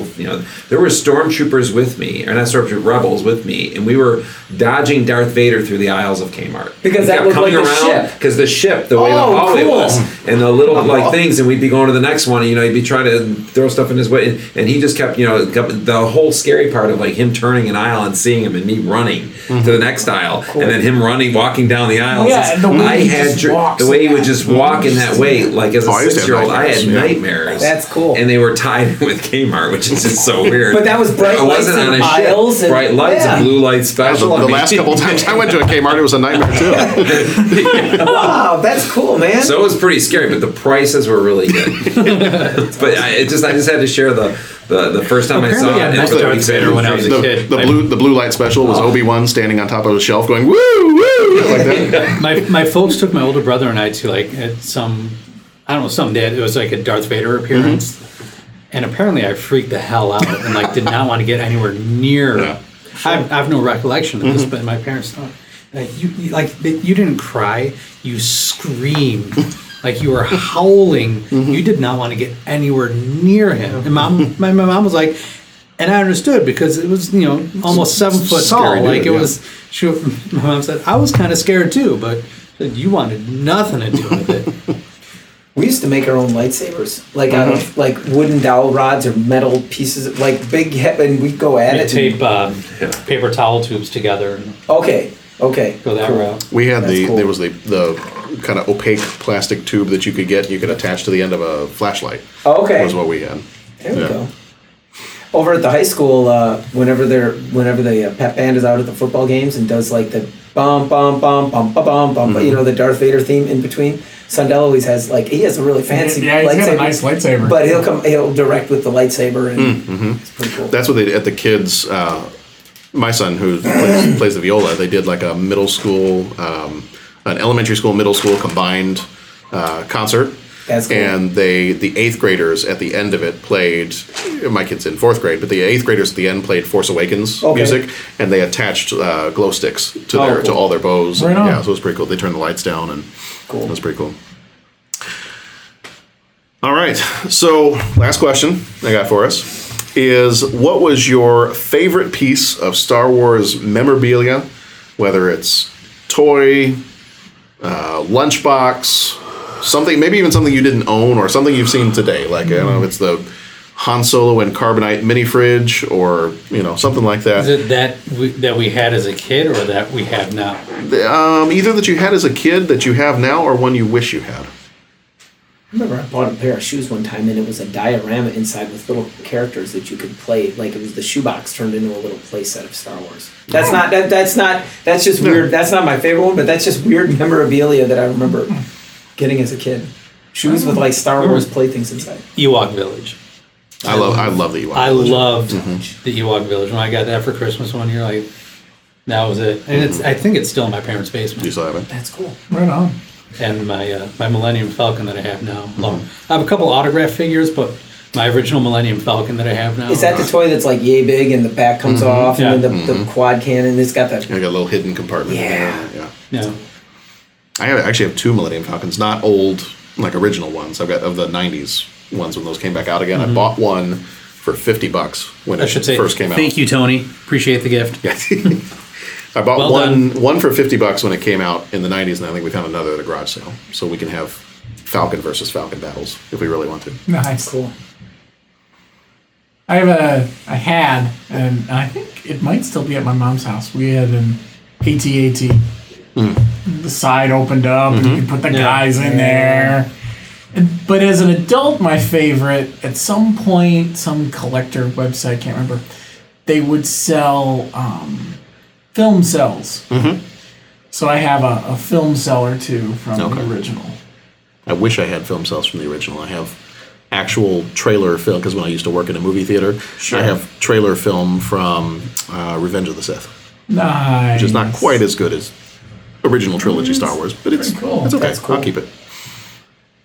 Okay, did you play Darth Vader? We had the Darth Vader tall figurine, lightsaber. We still, I think, have it somewhere. But I wish we would have kept it in better shape to use that kind of thing. Well, but who knew, right? Exactly. You didn't know. I mean, I mentioned earlier, my mom sold all my stuff in a garage sale. Yeah, I mean, I've got broken Star Wars figures from the original run of toys that came out. You never knew, Like, well used, of course. You know, who knew that these things would be worth $250 a pop? And and then there's like the Saturday Night Live thing where they're all in the box still. Yeah. But anyway, or you could just look at them. Yeah, exactly. Yes. So there's that. The item that's not how it works. Then the one that I wish we had that we never got was the AT-AT. Yeah. Which spilled into the current family situation where Hunter wanted an AT-AT, and there was an argument about it's too expensive. Which was the argument back then because it's an expensive piece, but and then there was the whole comparison of you buy a American doll, American Girl doll, that's like $100, and so the AT-AT. Why is that not? And there was the whole equality thing, like you get that, but he can't have this. But, anyway. Sounds like there was some discussion. There was some discussion, and part of it stemmed from my. Well, sure. Yeah. I never got one. Well, why can't he have one? Because then it's kind of like I get one. And it's time sharing because then I can play with it when he's asleep. Which is so funny because there is if you look it up on Vimeo, there's a guy, Patrick Boyven did this stop motion. What? Windmill? Vimeo. No, Vimeo. Oh, Vimeo. I'm sorry. Patrick Boyven did this stop motion called that, and it was funny in his description. He says, and I was like, oh my god, this is like the same thing. Like how many kids had? Because I knew friends were in the same boat. Their parents would never buy because it was like expensive. And we wanted. He has a stop motion where he combined two things that he never got when he was a kid: a dog and an AT-AT. So it makes the AT-AT have. It's called a dog, an AT-AT afternoon. If you look it up, it's hilarious. It like has the characteristics of a dog, and he stop motions it. And at the end, Jabba the Pooh. So you see, anybody out there look up Patrick Boyven, Boyven on Vimeo. and that went on Vimeo, and it's the at afternoon. It's 2 minutes. It's really funny. That's awesome. Anyway, I almost bought a Christmas decoration. My wife, as we were decorating her new house for Christmas, she was like, maybe you can have one inflatable thing for the front yard. Ooh. Oh, okay. Calm down, gentlemen. Go over to Bo's house with the young boys and the waxing off that he does. Someone to mow the lawn. So I was walking through Home Depot and there was a 12-foot AT-AT that you could get, and it just had like Christmas lights strung along the side of it. Wow! And I'm like, you said I could have one, and it's Christmas. You didn't get it? That's beautiful, No, Clark. it didn't. I think at that point, It's beautiful, Clark. Wait, and when did this happen? Just this past winter. Wow. See, so we're like still little boys get told no. Yeah, I was looking on the Home Depot. I was just like, finally, this is gonna what be I it. will say is the one that I fondly remember is me and my brothers gathering around. We had The this record? green record. It was the record in the books. That they Yeah, had. Nice. yeah. Little record books and I remember that one. We had all of them. Yeah. And I remember just playing those, coming home from school, rushing to the record, putting them on, and we would just listen and look through it. I mean, I do remember that as like brothers, because we didn't have, I don't even know on DVD players. I mean, VHS was what? VHS was 80 something. See, so this was our VHS. After you couldn't go to the theater and see it every week. I used to have all this those. was what kept us like in Star Wars mode. After it was over, we would rush home and play that, and look at the books, and you get the flip. We actually found, I don't know if it was at like a Half Price Books or where it was, but we found, and originally I thought it was just the music. I wasn't really paying attention. I was like maybe $3 or $4. It was a Star Wars record, and I picked it. It was Empire Strikes Back. Picked it up, brought it home, popped it in the record player, and it was actually not a dramatization, but more of a narrated with the music in the background. Yes. And I'm like, this is even better than the music, because I've got the music on my computer and my phone. I can listen to it anytime I want. This is even better because it's going through and narrating the story with sound effects in the background, like audio from the movie. And I'm like, I remember having this as a kid. Did you list what your? I know maybe was that. No, I had no. I think probably mine. Yeah, it's one of the Empire Strikes Back one. I think was what it was. I mean, I had a ton of the toys. I had a ton of the vehicles. Every Christmas, that's what people were buying me. They were always buying me Star Wars stuff. So I had a whole bunch of the Star Wars stuff. I never had some of the big vehicles. Like I never had the AT-AT, and I never had. I think there was like a Death Star playset. I know that one that you pulled up the picture of a little while ago. I never got that one. The funny thing was, the couple of things that I really wanted as a kid that I never got were the C-3PO and Darth Vader heads that you could store your figures in. Yeah. Always one of those, never got them. The favorite thing that I have now, and I still have a whole bunch of figures, and every once in a while if I find like one of the 6-inch figures, I'll buy it, and I've got them displayed downstairs. In high school, I bought a Darth Vader helmet, and it's not like, it's not like crazy detailed, accurate thing. It was just at the costume store that used to be in downtown Libertyville. That was at Center Stage store that used to be over there by where Sports 11 is. Yeah. Bought that, and so my favorite thing that I've got now though is I bought a Jedi robe that I've used as my costume for going like C2E2 and Halloween, and I bought one of the replica lightsabers. Okay.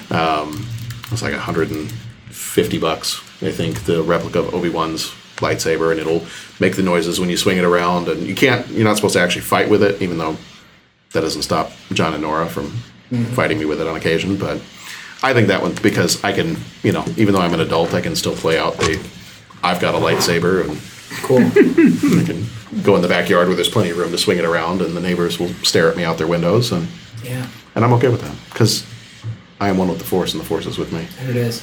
That's the mantra for the end of the school year as well. Yeah, I think just so we can get through it, and then when we die, it's. I think my absolute like the prized Star Wars possessions would have been they redid the 3 original soundtracks, 4, 5, and 6. Mm-hmm. Yeah. And remember when these came out? Those were outstanding when and they brought those back out. Put everything into it. Yes. And you can literally hit play. You hear the jump dum. It has like the gold foil on the cover, and then CDs had the holograms on it. Yeah, exactly. And you can just listen, and it's like start to finish, and it's all the music, all the incidental, all the. I got the Star Wars one and the Empire one. I never got Return of the Jedi for some reason. They did. I had all 3 of them, and they actually did it as well for. I don't know where they are now. What was it? the episode 1. Phantom Menace has one as well. I got all 4 of those, and then they stopped it at the later ones. But those 3 original, because you can just listen and just go through everything, and I think that was pretty cool. I remember they said that thing where you'd get the stickers too, and you'd put the stickers in the book and the pictures. Little kids remember doing those are always good. Oh, Remember you get it and you have to put the collector stickers. But then you'd have to go on pages where they went with the characters. I mean, that stuff was all. It was good. We used to have a whole bunch of the old cards too. Yeah. And then they brought back out. I think it was like in the '90s. They created these wide vision cards. Yeah. When they brought back, I think it was for the special edition movies. They had these wide vision cards that were supposed to be like a 16:9 ratio. That's the letterbox format. If you're aware of Pat, what the letterbox format is when they do it for like now since everybody has the wide TVs, it's in that format. But that's what 16:9. It was 4:3. It was 4:3. Now it's 16:9. That's what it refers to. He's gonna kill every last one of us. I'm just keep talking, guys. That's fine. Pat shot first. I mean, I have no compunction about that. Yeah, I don't feel guilty. Best friends are going to carry you by the handles. I find your There's only disturbing. 4 of us, 3 of us that I could see. For us, he equalizes that as us holding the gun. Yeah, and he's gonna do it on solo. I am self-defense. Yeah, I'm gonna fly off the wedding cake. It'll be the highest rated podcast. Eat a sandwich. Everybody dies. This will be his evidence in court. There you go. You just hear stuff. John's quoting Star Wars as he dies. If you strike me down, if you strike me down, that's okay. We'll get past that. All right. Well, so I think that's going to wrap it up for our Star Wars show. We had a whole bunch of stuff we were going to talk about with John Williams and the music and all that, but we spent a whole bunch of time last week talking about James Horner, and we kind of decided that maybe for our 150th episode sometime this summer, we're going to do an episode just on movie music, and we can make that a multi-part thing, and that'll give us a little bit more time to talk about John Williams and all that stuff. So that's going to do it for our Star Wars episode. If you've got anything, if you disagreed with us, if you agreed with us, anything that you want to share or interact with us on, you can reach us by either emailing us, 30podcast@gmail.com. You can go to our website, 30podcast.com. Got a whole bunch of links there for other ways you can get in touch with us. We're on Twitter @30podcast, facebook.com/30podcast. We are on Stitcher, Satchel, Google Play, iTunes, and you can listen to us directly from our website, 30podcast.com.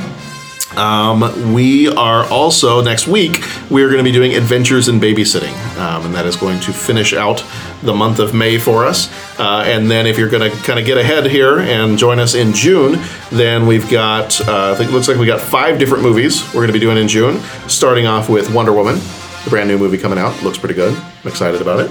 And then after that, we have got The Lost Boys. We've got Evil Dead 2. Excellent. We've got The Monster Squad, which I don't know if you knew.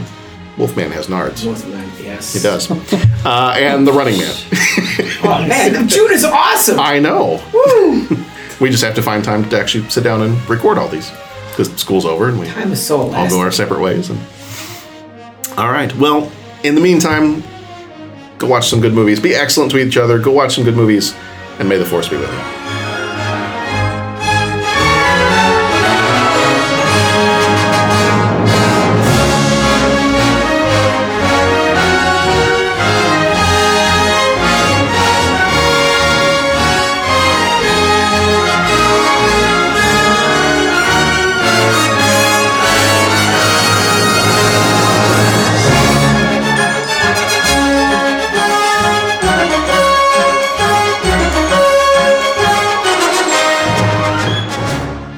The Force will be with you, always.